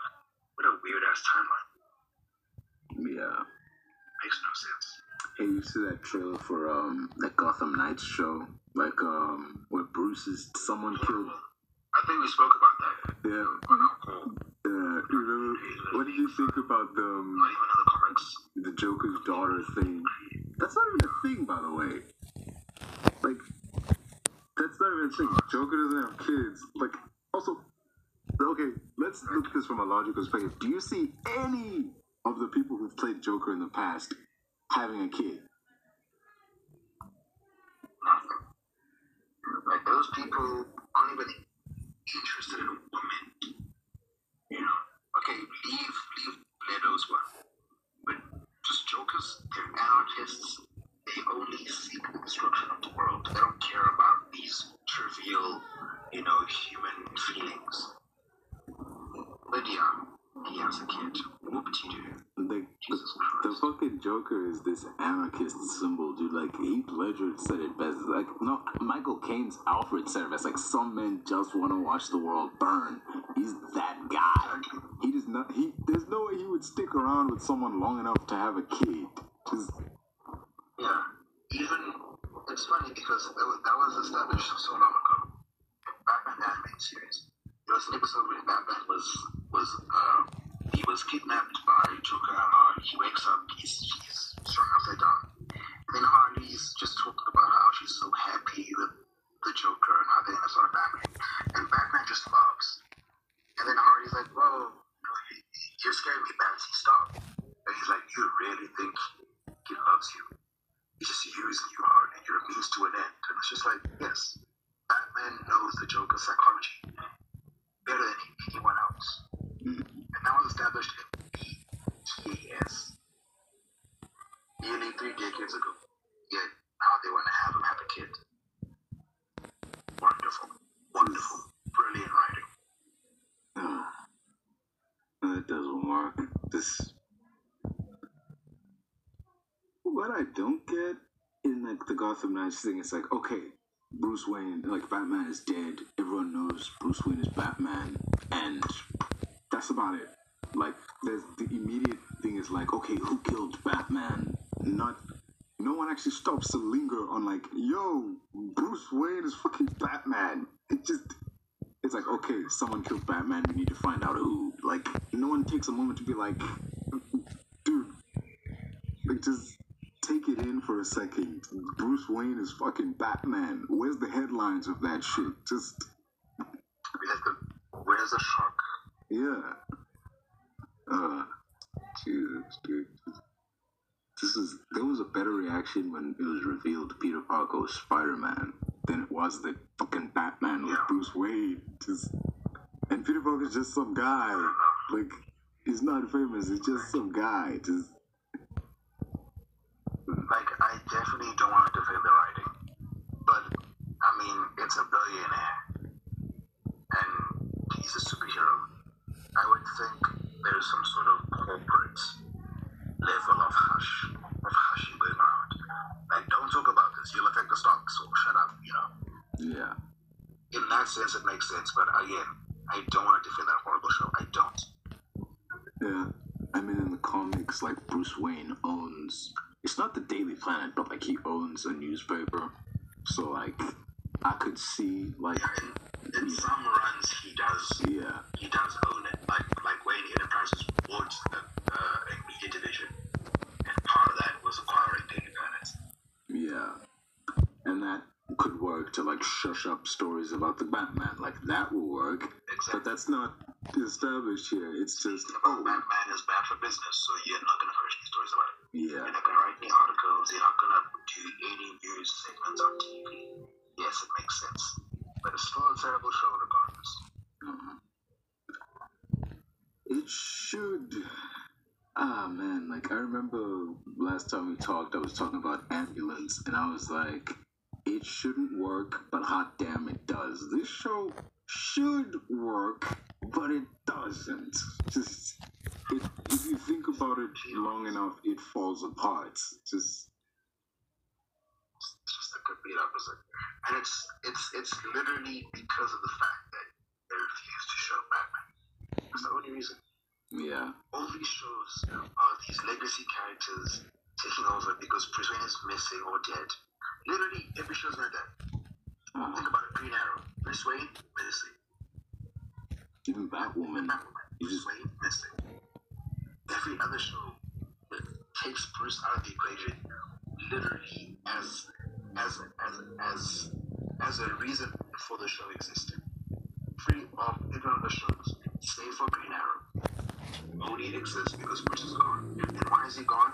Because Warner Brothers won't let CW touch Batman, even though it's their fucking network. But still, all those shows exist because Batman is gone. And that's why they suck. Because they can't do Batman. You can't do a Batman family property without Batman. Oh, jeez, dude, it's this show, man. I think this show was made to come out in conjunction with the video game, because they were doing a Gotham Knights video game before all this. Yeah, But like, thing is that sucked, because it feels like you made this show to coincide with the coming out of this game, and you just like rushed it out the door to be like, hey, you like the video game? Here's a TV show about it. it's like a crappier version of Dragon Ball Heroes. Dude, it's just, man. And I can assure you, probably a low budget as well. Probably, yeah. I mean, from what I've seen, there's not a lot of like, costumes. Yeah, So it's just them. Just Dragon Ball Heroes has a higher budget than Gotham Knights.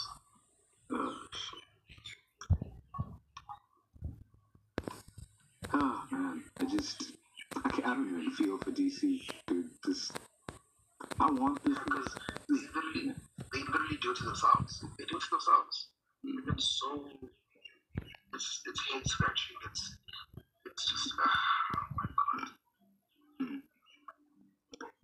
That's why part of me is like, I want this reboot. Start from scratch. Just get everything.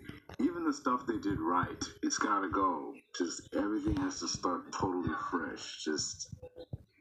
But they're not gonna do that.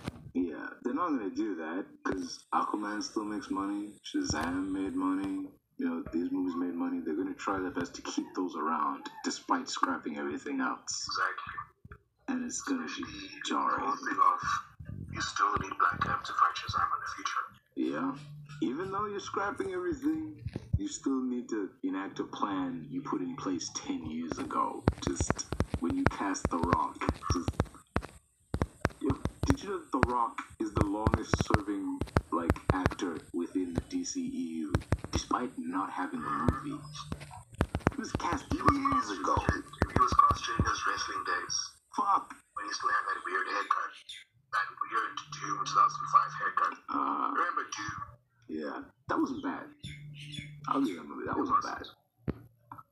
It's just like The Rock could, Carl Urban was the main character, sure, but The Rock could definitely, be an action guy. It did show that. That's true.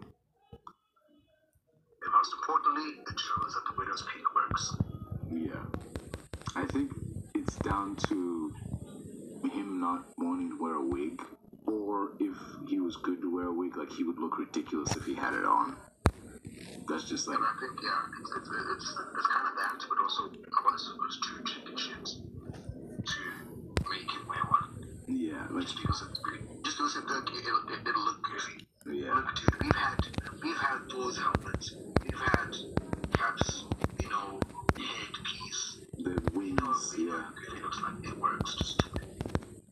No one's gonna care. Just do it. It's in service of the character. Just do it. Because what I see right now is The Rock. It's just The Rock. It's The Rock. There is a bald Black Adam run, but this is just The Rock in a suit. It's not. But he still has elf ears. Yeah. He still maintains. He still looks like Black Adam. Yeah. Exactly. They couldn't even give him elf ears. That's how chicken shit they were. Oh my god. Jeez, dude. Just also from the trailers, that character's so ambiguous. Exactly. Because you don't know if he's bad or good. Is he an anti-hero? Thing is, in that trailer, there's that line where they were like, heroes don't kill people. He's like, well, I do. So I'm like, oh, okay, he's gonna be a villain. And this, Justice Society or whatever, they're gonna take him down. But then later on in the movie, he saves this van from getting blown up by a missile. And it's like, so is he good or bad? It's what's going on here? What's this movie about? PTSD. Yeah. Like, now after you got the whole, well, where the hell have you been? You know, pretty much like the terms. Yeah. But, you know, there's a... Oh yeah, look at this picture. Look at this picture of Rock. I would not mind this. Yeah. It works. Shit. It works. It does. It does. They're too scared. Oh my god. They couldn't even do the ears, dude. Like, he's just a dude at this point, man. Like, just... Some comic writer even drew Dwayne Johnson, like, just in that one comic style. But you can still see that it's Dwayne Johnson. But is betraying Black Adam. Mm-hmm. Like, the way that this art looks, give him hair, and literally Dwayne had actual hair likeness before he went bald. Yeah, it did. Seen him in movies with the hair likeness. He had him at his peak. Yeah. Jesus Christ. If they greenlit the movie when he had hair, it would have worked. Like, around the time of, like, Doom, it would have worked. And then, at some point, I think it was Fast 5 that really had him being, this is the definitive bald Dwayne Johnson. Uh-huh. Probably Fast 5. Yeah. That was, hey, thinking about, like, that time period, I think it was after Series 7, where he, like, just kept the beard. Like, he didn't shave, like, just, he, like, kept that Hobbs beard, and people were like, hey, what gives, man? Like, why's The Rock leaving this big old beard on? Like, just, And now it's one of his staples. yeah. Dude, it was, Hobbs, in that Hobbs and Shaw movie, that's just The Rock.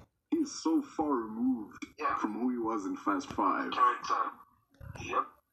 Because if you remember, in Fast 5, dude was hunting them. Like, he's not trying to arrest them, he's after them. Just... And he was a huge dick, too. Dude, just... Yeah, but now he's all jokey and shit. Like, just, you know, just... It doesn't make sense, you know? Exactly. I just, when I looked at that character versus what he is now, it's like back then it was like, Hobbs is not a person, he's like a force of nature. Like even Brian is like, you know, when you wanted to catch somebody, like this is who you called. You know, like he was hyping him up like that. But now it's just, he doesn't even do that He's a anymore. guy you can knock over if you're big enough, you know? Yeah. If you're big enough, you can knock him over, it's fine. Or if you're Idris Elba in that one Hobbs and Shaw scene, you could definitely take him. Like, just... Yeah, or if you're Vin Diesel. Which is, again, contractually obligated. They're literally like, he can't get beat up. They have to be equal, and they have to get an equal number of shots in. Even though you can clearly see that Dwayne is the superior of the two. Yeah. That just doesn't work. We have to get an equal number of shots in. Just... Nah, that's just petty, man. That's fucking petty. Just... Very much. No. The scene calls for you to get an ass whooping. Just take it and move on. You're not gonna be any weaker from it. Just... Oh, shit, dude. You know, it really doesn't make sense, the scenes with Statham. Because, like, with Diesel, okay, I can get it. It's a knockdown, drag-out brawl. I can see that. But the scenes with Statham, it's like, how is this a fight? Just, he should be straight up out-muscling him. Exactly. To the point where sometimes he has the upper hand. Where it's like, okay, that's not something, but okay. Yeah. Oh, shit. Yeah, that just... Oh, hey, man, I wanted to take, like, do you like the fact, like, the way the Fast and Furious has changed to essentially make the protagonists superhuman with the shit that they do? They're just our super soldiers. That makes no sense. That movie franchise should have ended with Sarah.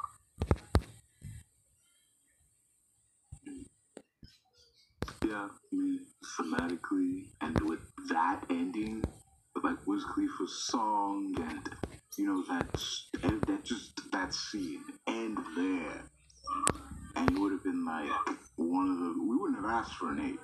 Let's be honest. Nobody would have been like, "When's the next Flash?" He's like, "Nah, everything's done." I would have respected a spin-off with maybe Dom and certain other characters, but not just another Fast movie. Like, go to the chapter on Fast and have a different movie franchise.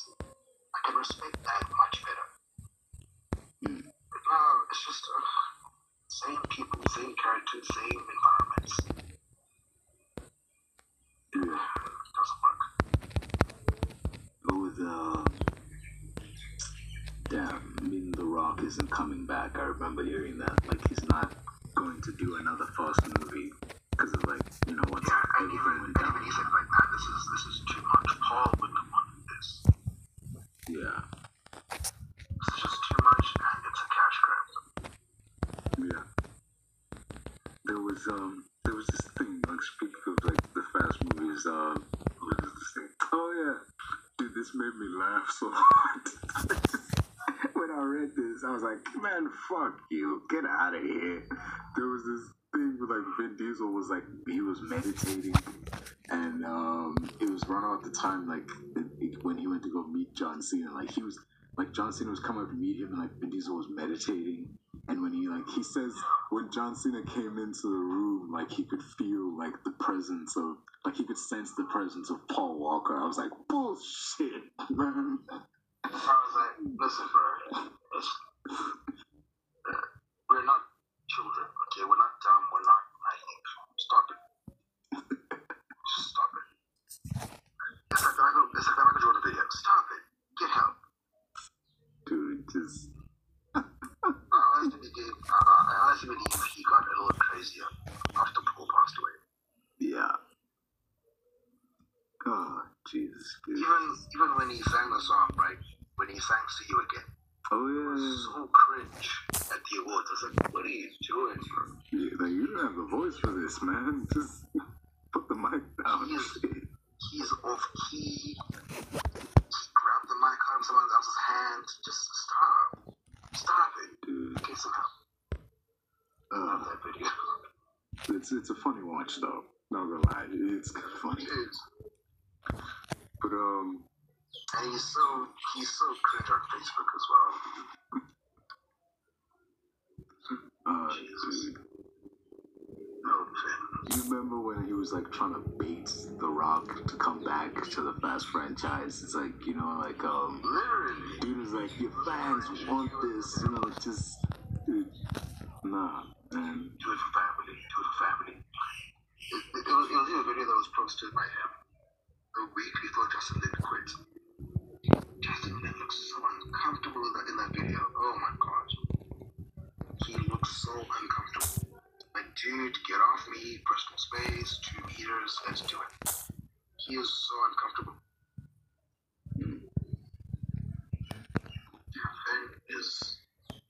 He's low-key a menace.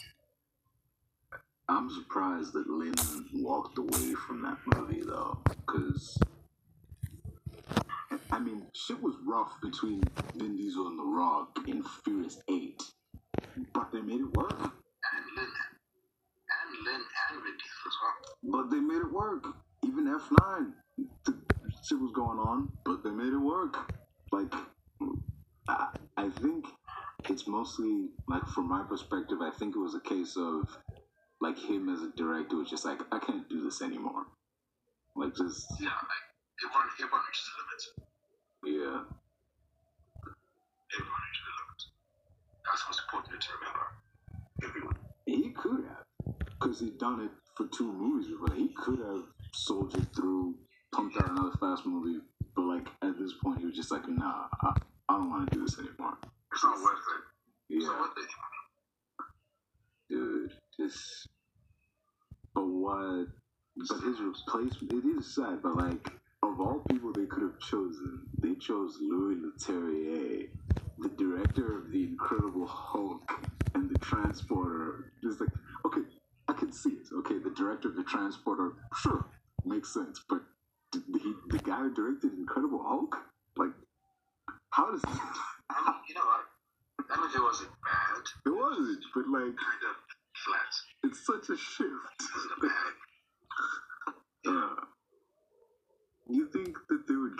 another guy who like, oh, he's directed movies similar to this, but like, really?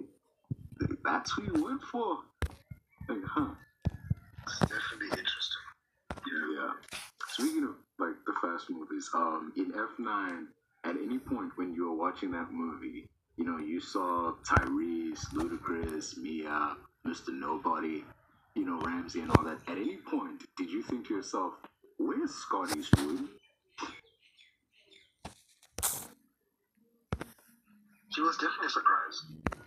When I saw him, I was like, wait, is that Scott Eastwood? Yeah, and the eighth one, like just at any point during the ninth movie, were you asking yourself, why is he not in this movie? Or did you just like And also, why isn't he like one of the top, more top built people? You know, I mean, he's not. Clint's son. I mean, I get him. Good moral. To be fair, dude, I mean, there's a lot of like more popular actors in that movie. Like, even the woman who plays Ramsey, she was on Game of Thrones, and Ludacris. I mean, Ludacris was a rapper before all this, but even he's more known than Scott Eastwood. Yeah. So in terms of billing, yeah, it makes sense that he wouldn't like be like one of the top billed guys. Do you feel like that guy's career gets much bigger than what it is, though? Who, Eastwood?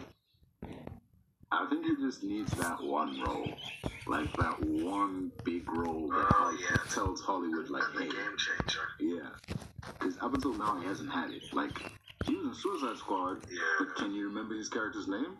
No. He was in Suicide Squad? Yes. Really? He was in Suicide Squad. Oh, he was one of the guards, right? Yeah, he was one of he was one of Rick Flagg's guys. He was there. Wow, that's forgettable. Fucking exactly. Like you'll see him. And he's aging too, man. He's 36.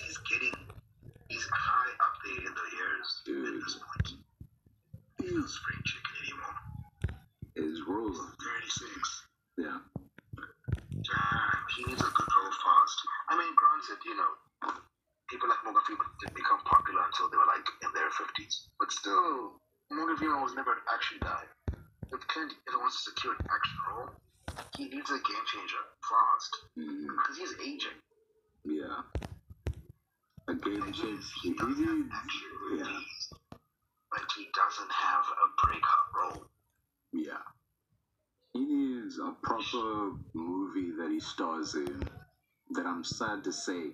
Look, I'm sad to say this, but he needs a proper movie that's not directed by his dad. Yeah. He needs a breakout role where he is either a supporting character or the main character. And needs to be directed by a good director who understands true action. Yeah. They kind of tried to do that with this one movie he was in. It's trying to blend Ocean's 11 with Fast and Furious.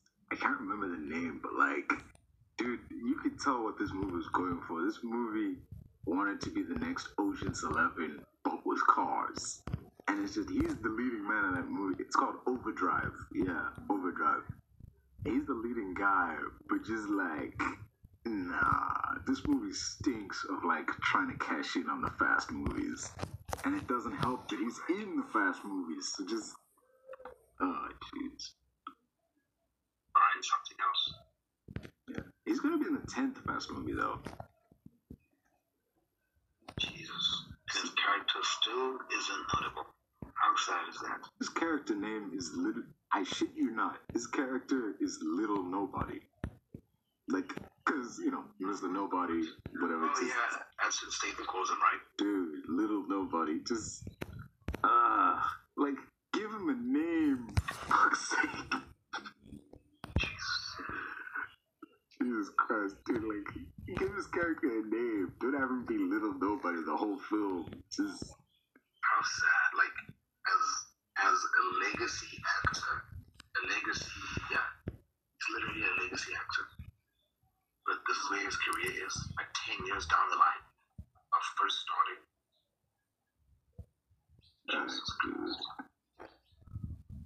his first movie was where is it? Let me see. It was like Gran Torino in like 2008. Yeah, he was just that white dude. Like 10 years deep. More than 10 years deep. Dude. And this is where your career is. Jesus Christ. And also a Clint Eastwood movie. Had a faster rise to fame. Jason literally was in The Transporter and what is it? Italian Job. Boom, he's famous. You've been in many movies. And look at where you are. Yikes.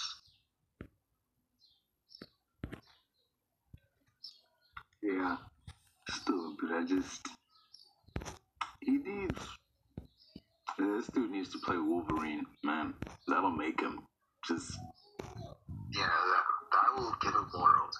Because I think even people like Chris Evans and Chris Hemsworth, they use their MCU roles to care about their careers. Yeah. Hemsworth is doing action movies now. Evans as well. You know, even Snowpiercer was like, oh, he's pretty good Captain America. It's, you know, let's put him in a nice role. Snowpiercer, boom.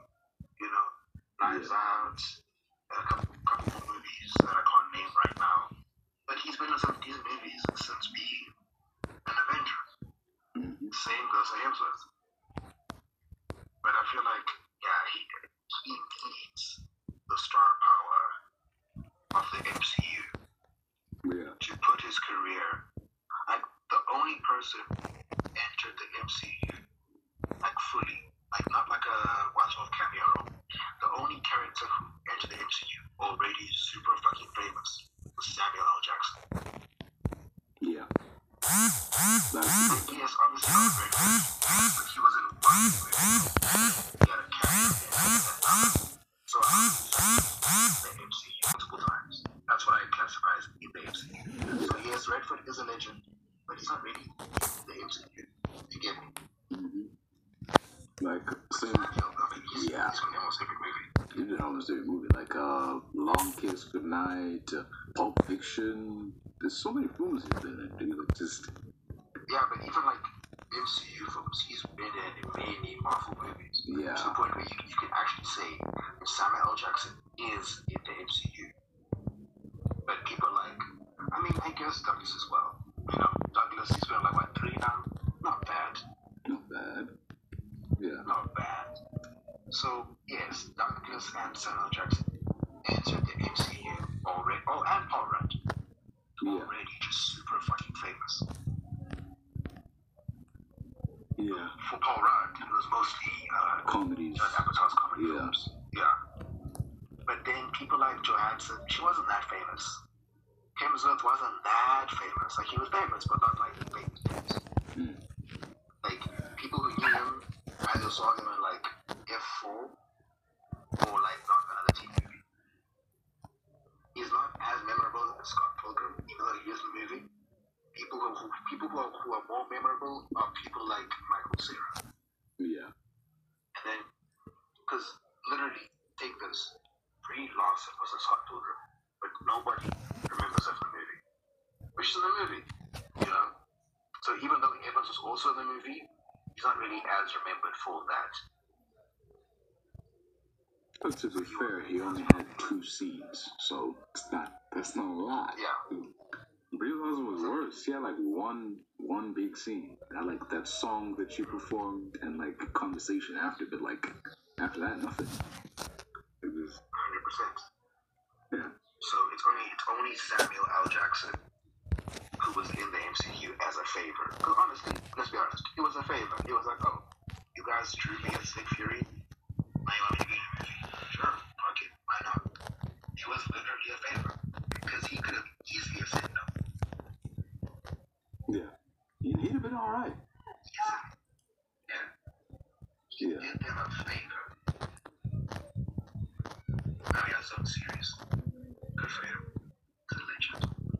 I guess a close second would have been what's his name? Keith Richards. Whose name is like no, not Keith Richards. Fucking no, that was fuck. I can't remember anybody's names, but he's in a ton of movies. Like he could have played Nick Fury, but like it'll come to me. Just moving on. But you're right about David. Yeah. Wait a minute. What? boy Keith David. Keith David, yes. He's a close second. He could have played Nick Fury. Shit. Yeah. I could see it. Doesn't he voice him in the cartoon? He does. In like some of the video games, yeah. Dude, it was so... I remember seeing him in the one Fantastic Four game. It was so cool. Like, just... There was this scene where, like, you know the scene in the movie where the Fantastic Four save that fire truck? There's like, you know, you play that scene, whatever, cutscene triggers, the heroes celebrate, and the camera pans around, and it's like Nick Fury watching, and he's like, yes, sir. Like, I'll keep my eye on them. Like, just... He had like one line, and I was like, oh, shit. That was cool. Like, damn. Yeah. Just... If that had happened in the movie, oh damn, crazy. That would have changed like the whole Fox slate, man. Like, just Nick Fury exists in the Fox movies. Like, just those movies would have been different, man. Shit. The Fox slate. I mean, we're still gonna see their Secret Wars versions. Are you? It's funny. Yeah. We kind of almost have confirmation of Secret Wars because of Clea. I mean, it's gonna happen. She literally said, she literally said, your presence caused an incursion, and now you have to fix it. So we are going to see another universe set of heroes, which is most probably Hugh Jackman. I mean, for starters, we already know Garfield and Maguire are returning. That's been confirmed long ago. They are significant Secret Wars. We already knew that. But now it's just like, okay, we confirmed Maguire and Garfield a while back. What about Jackman and Co? And now it's sort of like, well, yeah, they just might, because if Stewart is coming back at this age, then please, James Marsden, Halle Berry, please, they're a shoo-in. They're a shoo-in. Famke Janssen, please, they're a shoo-in. Yeah. Though it does tick me off that that we have like 3 different Doctor Stranges in MOM, and they're all just Benedict Cumberbatch. Just Jesus, they managed to be so Raimi Strange, dude. Which was so excellent because he was literally name dropped. Yeah, he was name dropped. Dude, we could have got When I heard that Bruce Campbell had like a role in the movie, I'm like, he's gonna be one of the Doctor Stranges. It's just. It would have been nice, just having, It kind of sells itself to that theory that, okay, even though you had him be this sort of person who's either playing, who's this Bald of the Brave or whatever, you can totally see him being a Ryan Stephen Strange. Yeah. But even with that, though, I guess it wouldn't technically work because I guess canonically, he was supposed to be bringing back wearing disguises. Yeah. But then at the same time, they wanted Joaquin Phoenix as Doctor Strange, so you can have him be the Raimi Strange. Yeah, and you know how Joaquin Phoenix was like he didn't want the role because he didn't want to come back for sequels? He could have been the Strange who died. Exactly. This is and even so, right? Forget sequels. This would have been a one and done role, just to appease us, just like Krasinski apparently. You know. Mm-hmm. You won't come back for Secret Wars. We saw you were good. You could die, sure, but I think it wouldn't sell the fact that they believe America if it was played by anyone else other than Benedict. Because it only works when he sees himself. But if he's like another random Caucasian man in his outfit, it wouldn't have worked. Yeah. How does this prove anything? You know?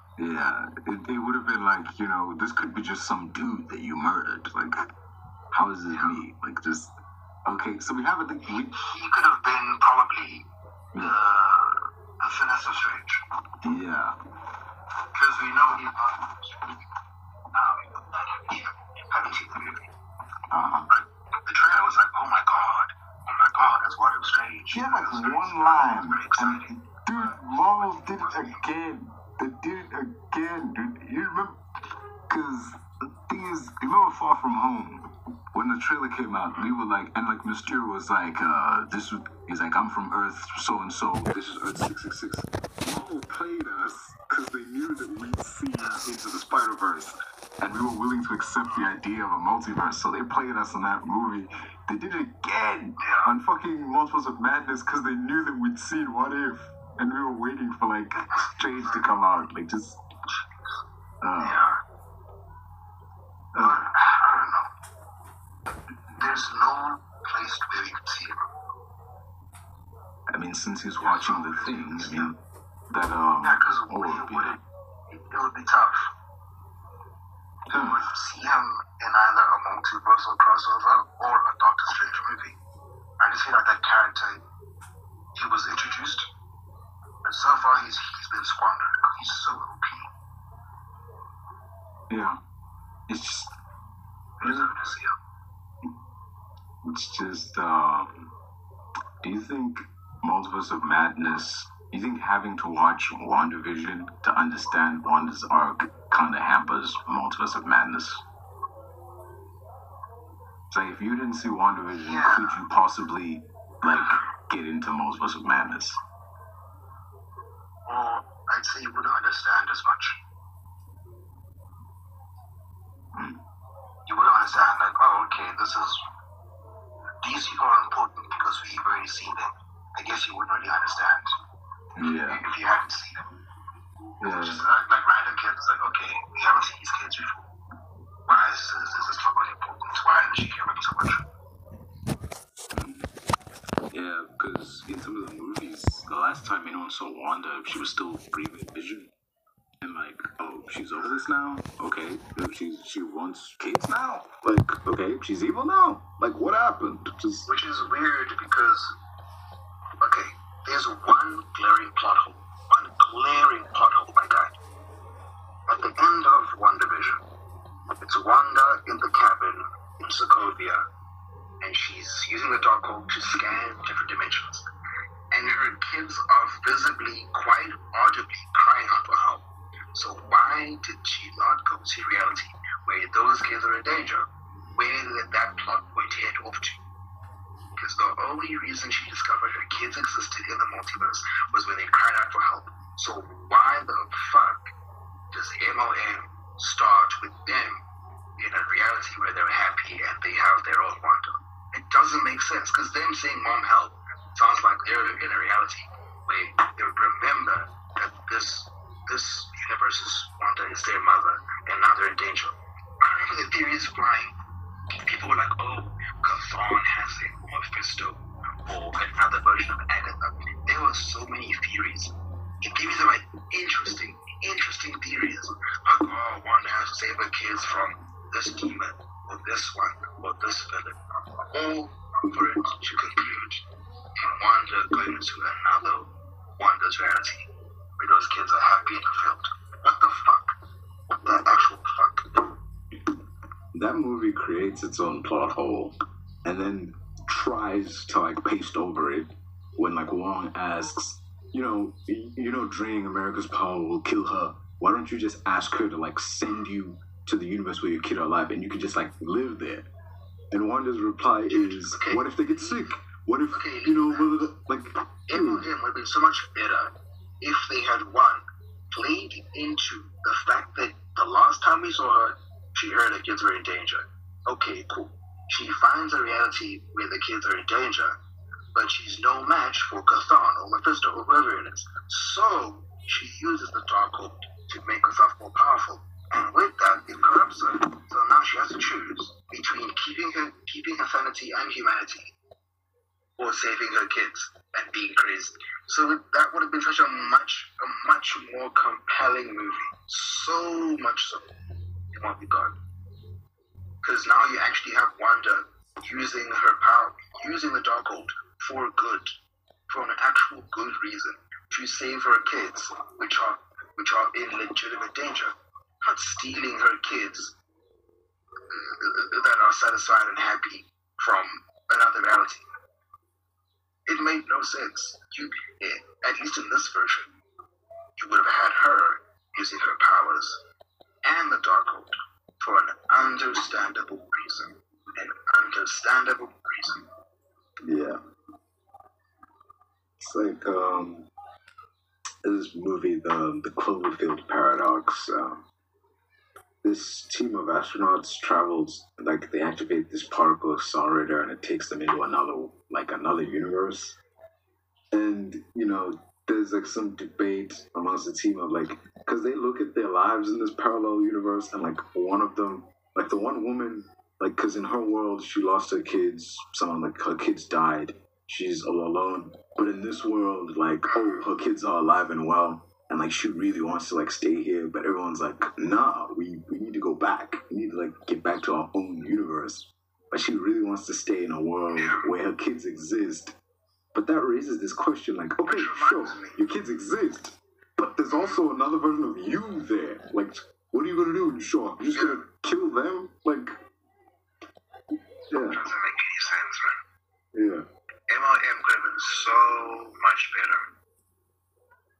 It could have been so much better had they actually thought it out. And it's even the fact that Riley said that he never saw One Division. Well, that explains a lot. There's what the case explains a lot. It explains so much.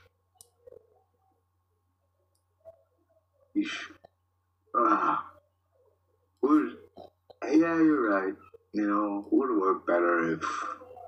Personally, I think the movie would have worked if it was just a straight up Doctor Strange sequel instead of a WandaVision continuation.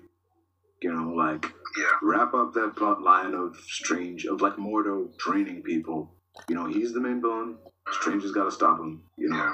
That would have made. Although, if that's the case, then it wouldn't have been called Multiverse of Madness. Yeah, it would have been. It just would have been Doctor Strange 2. Yeah. Don't do the Multiverse of Madness thing. You've already done that. Loki broke the multiverse. Fucking No Way Home, dabbled in the multiverse a little bit. Fucking What If broke the multiverse. A bunch of shows. If they truly wanted to, I guess, honor the character of Wanda that we saw in WandaVision, we would have had Wanda's own movie, The Scarlet Witch, Multiverse of Madness, whatever it is, and then you have it literally being a WandaVision sequel. White Vision, Kazan, the Darkhold, with the Doctor Strange cameo. After all, it is the same universe. Same battle that Strange is trying to stop Wanda and all of these people. You see the multiverse, you see Reed, you see all these characters, but it's a Wanda movie. So we see more Wanda and we see more multiverse. Yeah. You don't even need America, honestly, you don't.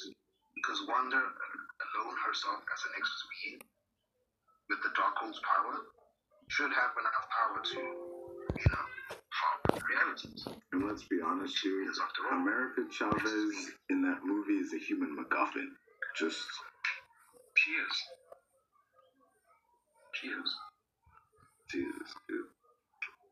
I learned that shit out. We'll see her again.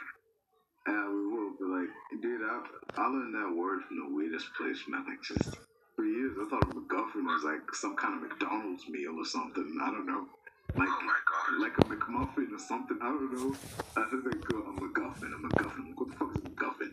And I was watching Teen Titans Go, and there was this episode where like Robin was like teaching the Titans how to do movies, and like the story was narrative.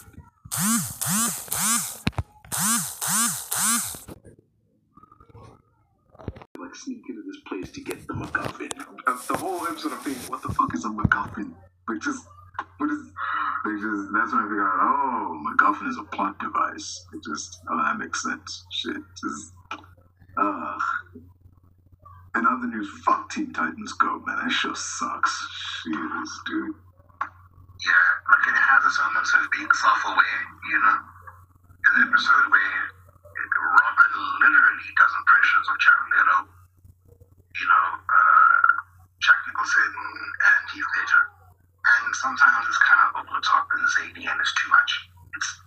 It can be good and funny, and it can be obnoxious. Dude, that show ran out of ideas years ago.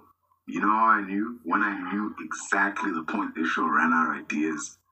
When Michael Jelenic and the other guy wrote themselves into the fucking episode where the Titans literally go out and find them, and they're like, hey, why do you write us like this? Like, just with that's when I'm just like, y'all have run out of ideas, man. That's just because that's when you go when you have nowhere else to go. You go meta. You just put yourself in the screen. Same thing with Matrix 4. They went meta, and it sucked. Just, I do not need Neo fucking having conversations as the creator of a Matrix video game about our parent company Warner Brothers has told us they're gonna do a Matrix sequel with or without us. Like, just I don't need to see that. What does that have to do with the movie? And you have like this round table meeting of like them discussing what's gonna be in the upcoming Matrix 4. Like, just like, and they're like, first off, what is the Matrix? It's like, the Matrix is like, it's this, it's this, it's this. And like one guy's like, I'll tell you what the Matrix is about. It's about bullet time. Like, just, dude, what are you, Bad, just bad. Jesus, dude. This is an author literally just cannibalizing their own work. Just, what are you doing? Like, we don't need this. We could have done without this. Yeah. As long as they never do something like that ever again. You mean give the Wachowskis $100 million and the wherewithal to do what the fuck ever? Yeah, that's never gonna happen again. Oh no, not the Wachowskis. Only one of them came back. The one Wachowski who returned a bunch of $1 million and free reign to do whatever. I think it's pink hair. Not sure. I think, yeah, she came back. It's the other one that was like, nah. Which was a smart call. Just... Yeah, I think at the end of the day, she saw that sequels don't usually work out, they do not work out 100% of the time. Yeah. It's like that, And now's the time to be aware of that. Yeah, you ever see Anchorman? Like that Ron Burgundy movie with Will Ferrell and them. Yeah, good one. This is that ad that he was talking about. Like, it works like 60% of the time, 100% of the time. Like, just Jeez, yeah, that's so true. So true. That movie was good, dude. Hey, Will Ferrell's a funny motherfucker. Like, just not just him, but that whole cast, dude. That movie's so well cast. Shit. Vince Vaughn, Paul Rudd, Will Ferrell, Will Smith was there too. Kanye West was there too. That's the second one, mind you. Liam Neeson was there. What about the French-speaking Quebec news? I remember that Jim Carrey was there, and I can't remember her name, but she was in Inception and Dark Knight Rises. Yeah, she was there too. So many fucking cool people were there, and Vince Vaughn was there too. Though honestly, that role, I'm like, that's the first. I think that's the only role in Vince Vaughn's entire filmography. I'm like, I think Johnny Knoxville could have played that role. I think that's the entire movie. That's like, there's no other role in the history of roles where I've looked at this character and thought, Johnny Knoxville could have played that, Just, I'm sorry, that's, that was just my little side note there. Just wanted to, chime in a bit. Oh, I love Liam Neeson's line of like, we're the History Channel, because history is also news, only much, much later. Like, that was good. That was nice, man. It's nice to see Liam Neeson doing shit other than rescuing a daughter or avenging a wife or getting revenge on people who turned on him. It's cool to see Liam Neeson outside of that action space of a slew of Taken movies. Just, it's kind of late to be cashing in on his status as the guy from Taken, dude. I mean, Taken 3 came out years ago. Come on.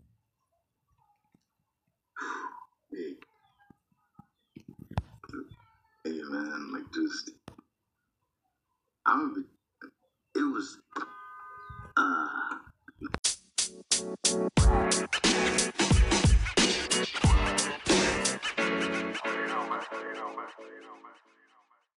Oh yeah, Tony Stark's yeah. joke. Shit, Point Yeah. Break. That's definitely. You got a mean saying Point Break.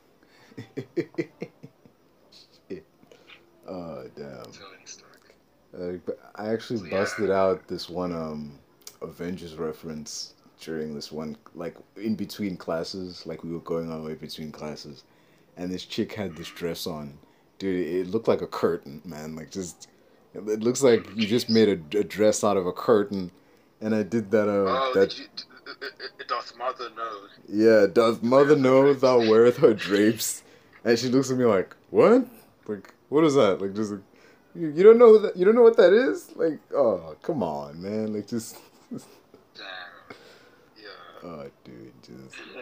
It looked at me like I was crazy. Like, just like, why would she legit asked me why would someone wear drapes? Just no, you're taking it literally. That's It's just not the point. that's not the Yeah, point. it's not the point.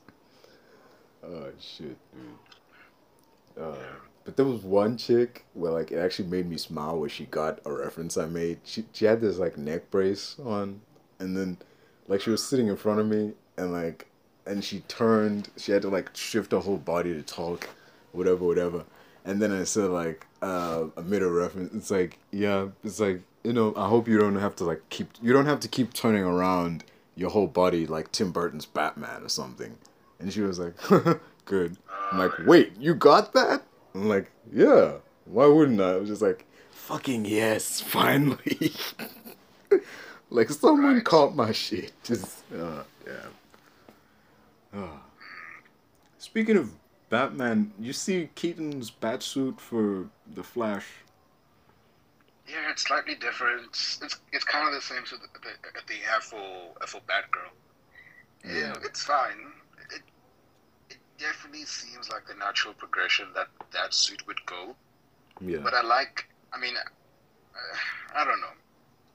Do I like the fact that they've removed the semi-realistic abs in favor for like robotic abs? Not really, but I get it. It's more sort of like it's more utilitarian. What? Militaristic. I mean, like, Yeah, yeah. pretty much. But with oh yeah, I heard this thing George Clooney's Batman suit with the nipples. It's Yeah, on sale for like it's more 40,000. Just utilitarian. Basically, yeah. it's more utilitarian. Oh yeah, yeah, yeah. It makes sense. Makes Not like sense. these look like human abs. That's not protection. That It makes doesn't no make sense. sense. Just oh jeez. Why does the suit have abs It's on the just outside? Just it's just stylistic. yeah. So many Yeah. things. Another question: why is the suit blue in Batman and Robin? Just I get that he was blue in the old comics, but like, why is he blue? Just And that's the thing because the Schumacher films wanted to capture the zaniness of the 50s, 60s comics. The whole Batman makes these fourth wall jokes. He has zany gadgets like shark repellent and the bat card and skates and rollerblades.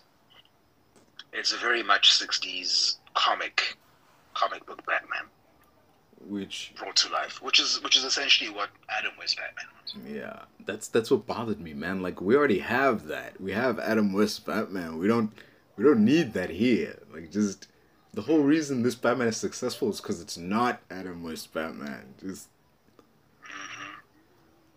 I guess he didn't see that. yeah. Though this is interesting. I remember I asked dude and like there was apparently talk back then after Batman and Robin didn't make the kind of money they wanted. It's like there was discussion like let's take Batman into a new light. Let's adapt the Dark Knight Batman. Like have him be this grizzled veteran, like fighting crime, like more brutally basically. They wanted to release it. It was sometime between Batman Begins but after Batman and Robin. Do you think if they'd made that movie like back then, like between those time periods, would it have worked? Given where movies were at that point. Where I don't know. That's tough. Maybe. It depends on the tone. What do you mean? Like it depends on what kind of tonality they wanted to go for. like you know the Dark Knight Returns story, like Batman like Yeah. comes out of retirement, and, you know, just yeah, because you can do that on a PG-13 level and on really R-rated level. just I don't. You know, so like it, like I mean, the comic was good. I enjoyed the cartoon as well. Yeah. But for most of that, it kind of requires R. But Yeah. PG is not bad at all because the cartoon worked. It worked. Obviously, there were some elements, you know, removed, but it worked. Yeah, So it depends how far they went into it. the tall, busty chick with swastika tattoos on her nipples just had to go in that cut. Yeah, that was no, you can't have that. You know, you can't have kids looking at that. That's crazy. What the fuck? Yeah, that's crazy. Oh shit. Thing is, with like, okay, let's bring in a dark and gritty Batman, but he's gonna be PG. It kind of neuters the thing, you know. Just why have him be dark and gritty if you're gonna be PG? Just yeah, I mean, you could probably fight for like a 16. Yeah. You know, 16 is also not bad. But to properly like you know, adapt, if a movie's 16, everyone goes. They don't care. I remember I watched Twilight New Moon, and the rating was 16. I was like, fuck that. I'll say I'm 16. You know, no one asked my ID, and I went and I watched it, and it was 16. But at that point, you were like what? You were like 12, 13. Yeah, right. But I watched it. So 16 is good enough to sort of avoid the censors, but also low enough to where everyone can see it. Yeah. 18 definitely requires an ID. Even like with games, you know, games, alcohol, 18 requires an ID. But 16, man, you could sort of cheat 16. Yeah. And still have some more darker elements. Yeah. The that question are in is, service of making the movie better. Yeah. I mean, because after Batman and Robin, we had movies like X-Men and Sam Raimi's Spider-Man, with, you know, those movies being, you know, making that money and being like, oh, superhero movies can be serious. If DC had come out with like a dark and gritty Batman that's like hard R, it would have been, I don't know, I don't want to say it's not what people would want, but like, it's certainly, it would be like out of nowhere. It would be, exactly. It would certainly be up that alley. Yeah. Dude, I remember the casting, like some of the names. Like at one point they wanted Clint Eastwood as Batman. Like I'm just like, what? Like Clint Eastwood as Batman? Like just.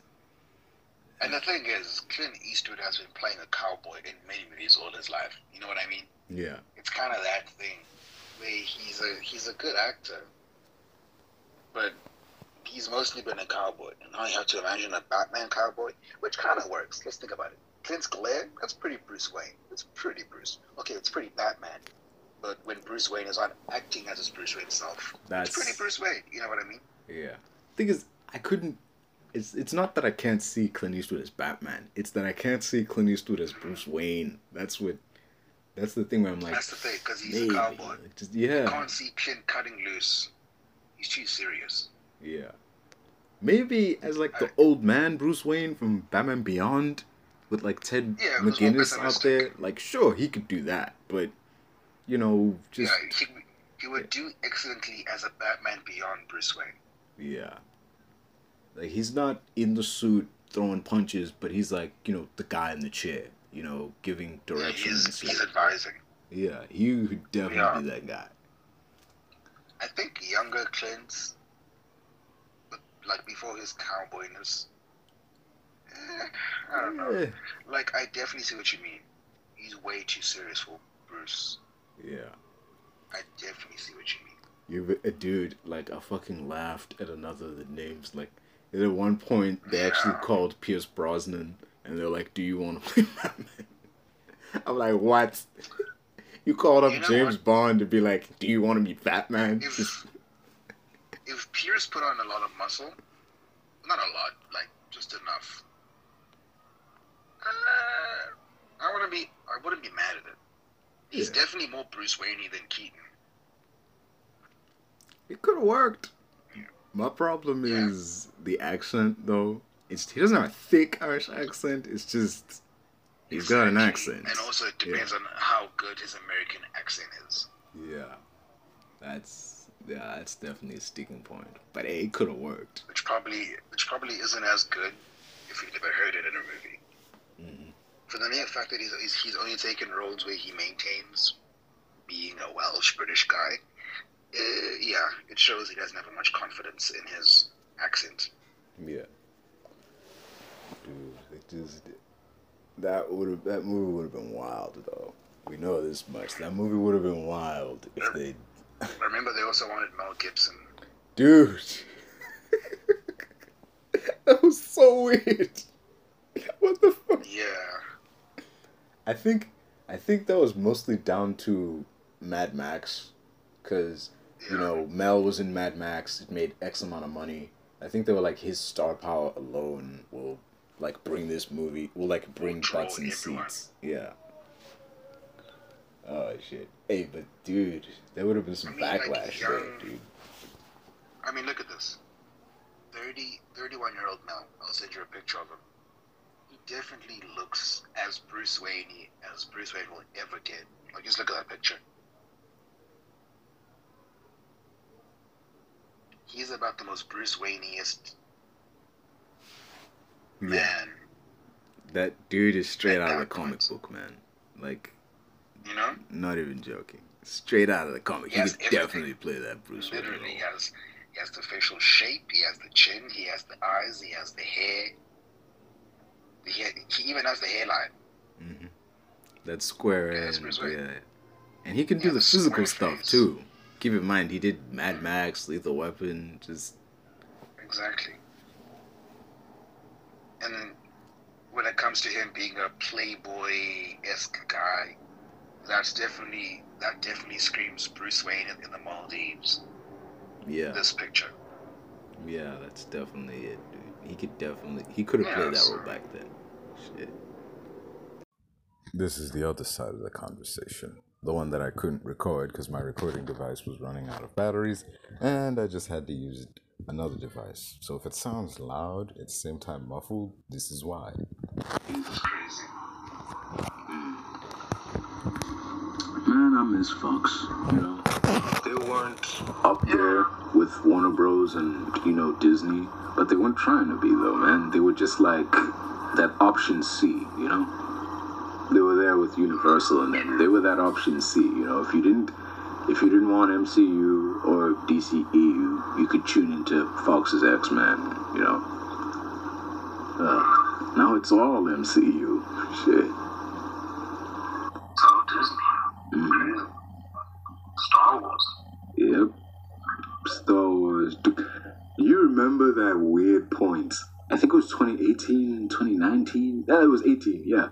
When like Sony and, you know, Disney and them, the negotiations fell through, and they were like, fuck it, we're taking Spider-Man. Like, there was this discussion that was like, oh, this is just gonna encourage Disney to buy Sony. Like, no. Disney's got money, but not that kind of money. Come on now. I mean, they do. They can buy them, just like, wouldn't make sense. Plus, I think the courts would stop them, because there's a certain point where a company is allowed to be such a monopoly. Yeah. Because even with the Fox deal, that one had a lot of like legal red tape. Yeah. Yeah, like the legal tape was like, okay, you're buying this company for $52 billion. Are you allowed to do this? And now they're movie studio. You know, you already have Star Wars, you already have this, now you want that. It's a sub. Yeah. Disney can now make sequels of Fox movies. Not just like Marvel property, but any Fox property that ever existed. Disney can now make a sequel to that. They own the IP. It's so crazy. Mm-hmm. It's so weird though, man. Like, just to see weirdly the Simpsons foreshadowed this shit. In two different ways, dude. Like there was an episode of The Simpsons and The Simpsons movie where they foreshadowed like Disney coming in, because there was this episode where it was like, I think it's in the future, and it showed at Fox Studios, and underneath the 20th Century Fox logo, it said a Walt Disney Company. I was just like, eesh. Like, when I saw it, I was like, ha ha, like funny, whatever. That doesn't mean anything. That was just a joke. No way they could have seen that. But then in the Simpsons movie, like Bart like had like this bra on his head that looked like the Mickey mascot, like the Mickey Mouse ears, and he was like, "I am the mascot of an evil corporation." Like just, oh, dude. With the benefit of hindsight, that's just like, I mean, you are now. You're one of them. So, shit.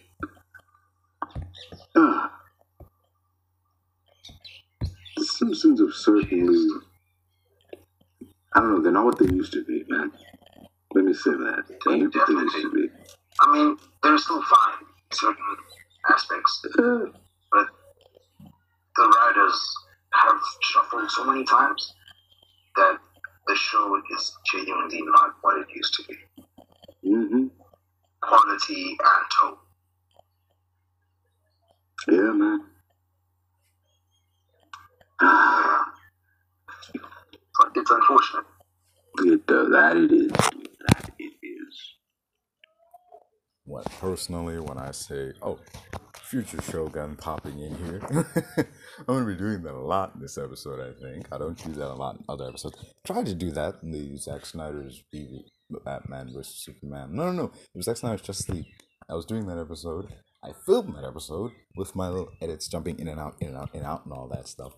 But that episode was lost, unfortunately. That is a lost episode, and I have not been able to recover it. But whatever.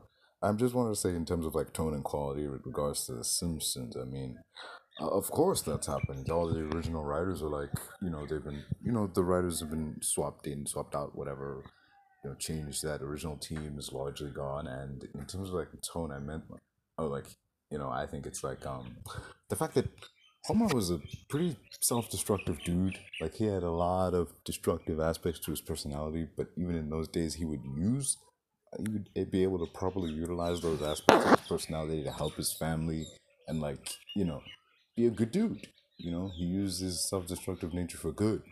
Now it's like Homer's a guy who has destructive aspects of himself, and that's that, I guess. Like, does it help his family? Sometimes. Does he mean to help his family when he does that? Sometimes. More often than not. Sometimes it makes things worse.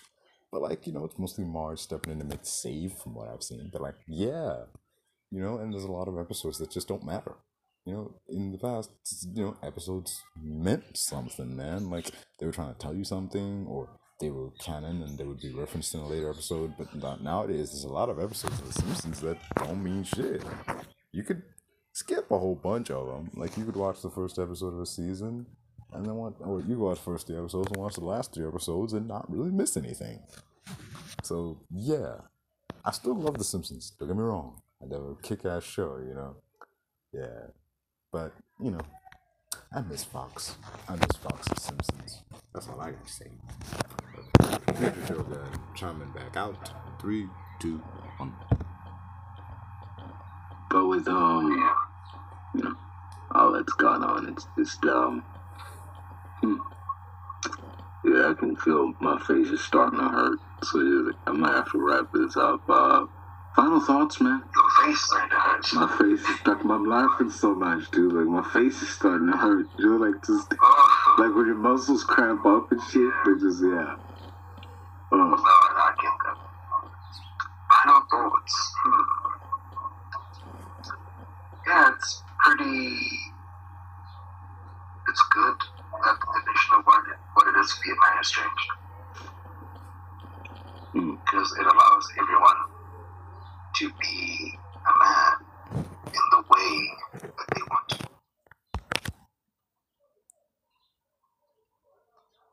Future Shogun popping back in here. In terms of providing context, the be a man thing that seemingly just comes out of nowhere is in relation to a Calling Black Label ad that I saw where this dude was like chasing down this horse and he manages to like catch it and he puts it back in the stable and then the ad just ends with be a man. You know, I mean, I extrapolated that to mean like tame the beast within or some kind of shit, like which is contradictory because it's a beer commercial. Like, how the fuck is beer going to tame the beast within? If anything, it's gonna like let him out. Just just thought I felt like that weird little gap in there, you know. Anyway, back to the show with 3, 2, 1. Absolutely. You don't really have to participate in this certain idea of being this and looking like that. As long as you're doing these things that are outlined, you're good. Yeah. There's this quote, like I want to end off with this quote I saw by Shakespeare, of all people. He said, a fool thinks himself to be wise. A wise man knows himself to be a fool. Like, just...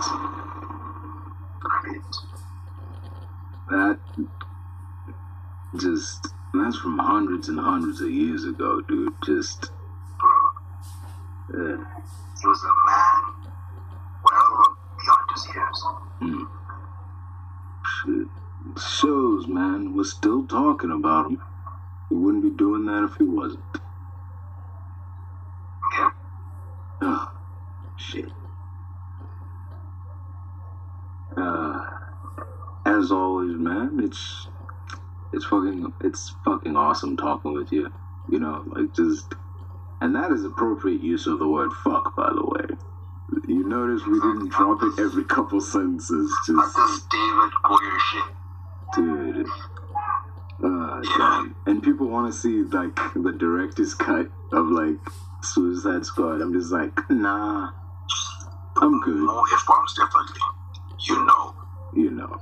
Just, like, nah, I'm good, man. Just, the one we got is alright. You know, they're kind of safe with gun. They're safe. Yeah. They're He's done a good job so far. Yeah. I mean, he opened the So door. much so, I remember people were like campaigning that, oh, gun should be the killing fight. Then he himself thought, he was like, fuck no. You know how much work that is? Yeah. I'm gonna do that. And it's true. It's true. Yeah. He was like, I don't have the time for that. The time or patience. Mm-hmm. Yeah. I guess Zack Snyder will do for now, you know. I don't know if he's still there, but hey, he's doing... Yeah, he's pretty gone. He's at Netflix now. Yeah, doing that, working on that King Arthur movie, which will be interesting. Yeah, sci-fi shit. Yeah, and that sci-fi show with Anthony Hopkins as a robot. Of all people. Yeah, it will be interesting. I will say this much. It will be interesting to see. Just red costing a little bit, but interesting. Yeah. Yeah. There have been so many fucking King Arthur movies and Robin Hood and like just, but which is weird because why is that property popular? You know. Makes no sense. I think it's mostly down to if you haven't seen a movie, like, you know the premise of King Arthur and the sword, so just.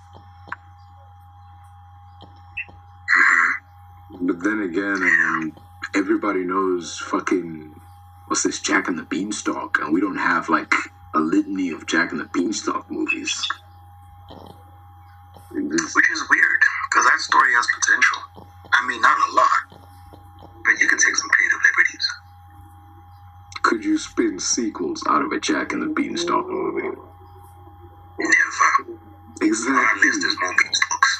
It's a one-off, dude. Like, it's a one-off story. Yeah. Like, just, there's no... It's just, like... Yeah. Okay, the story starts, story ends. It's like Hansel and Gretel. You can't go, like, farther. Yeah, you can't, like, at the end reveal, the witch survived. Like, You know, because if it survives, like, what's the next movie about? yeah. It's very, like, oh, yeah, you're revenge story. Yeah, you can't make a movie out of that. Like, you can have a scene, but not a movie.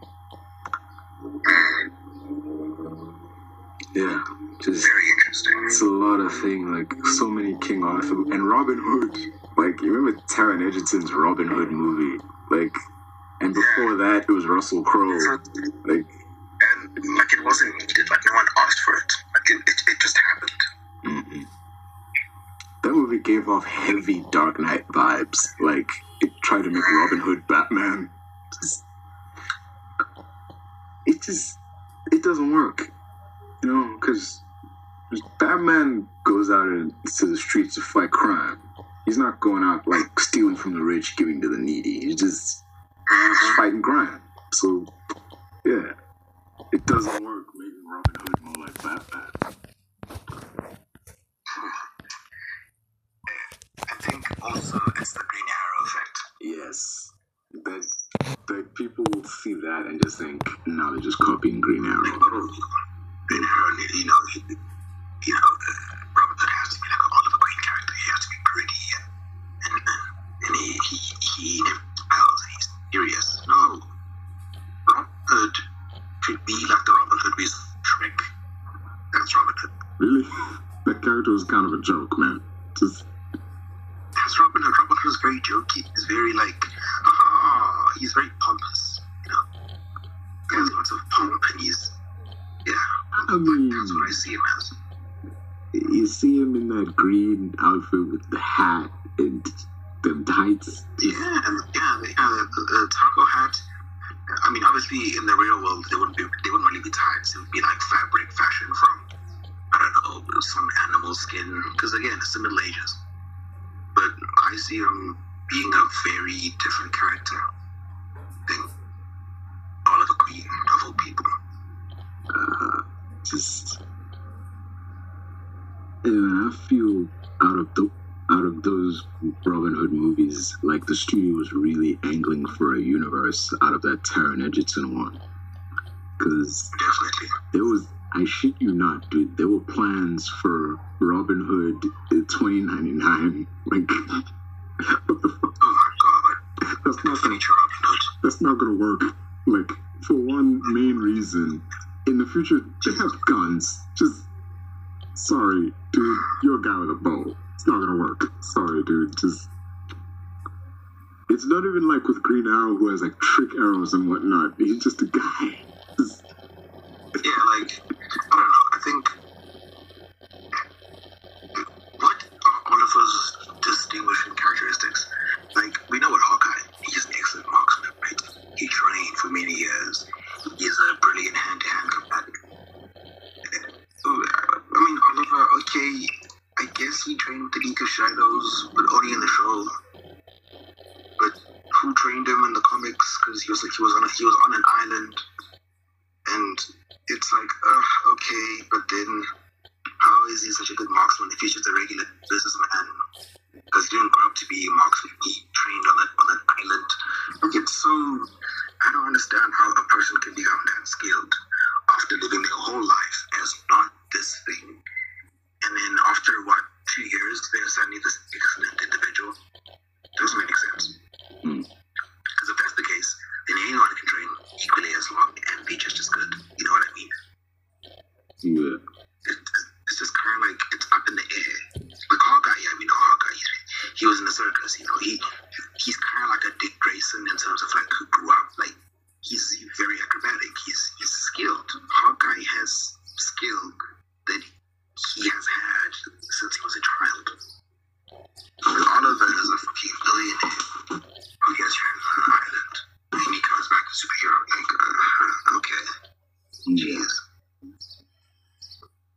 Yeah.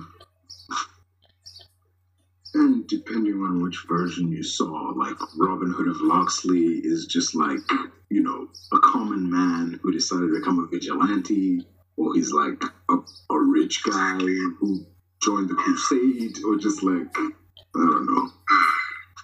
Does make sense. Yeah.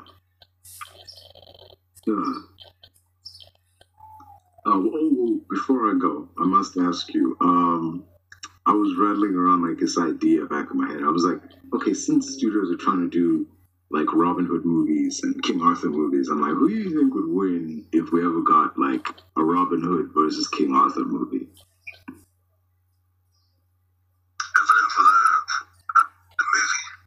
Like, who would win in a fight between Robin Hood and King Arthur? Ooh, that's a good one. I think Robin Hood. Because I think King Arthur, as much as he was this brave, valiant, warrior turned monarch, but a lot of his life was spent sitting down at some point. He became fat, lazy.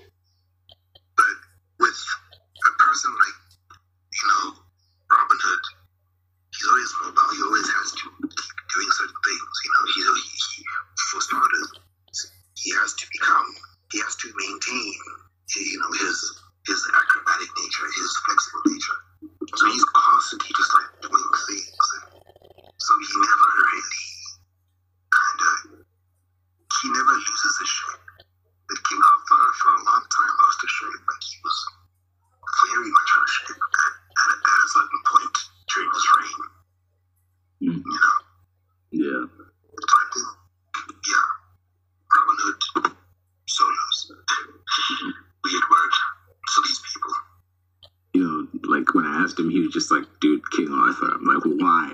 And he's like, one word, Excalibur. Just, dude. Yeah, but if a fat, out of shape man just would they be as efficient as a big man? I don't know. Dude, like, King Arthur isn't magic. The sword is magic. Like, exactly. Dude, that doesn't automatically make him good. He's not a fighter. It's the sword at the end of the day. It's like Homelander versus a person with his power set. They would also solo. Yeah. Yeah, I get you, man.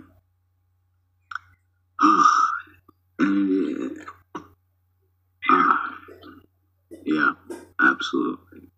Anyway, man, peace out to you, and hope you enjoy the rest of July and all that.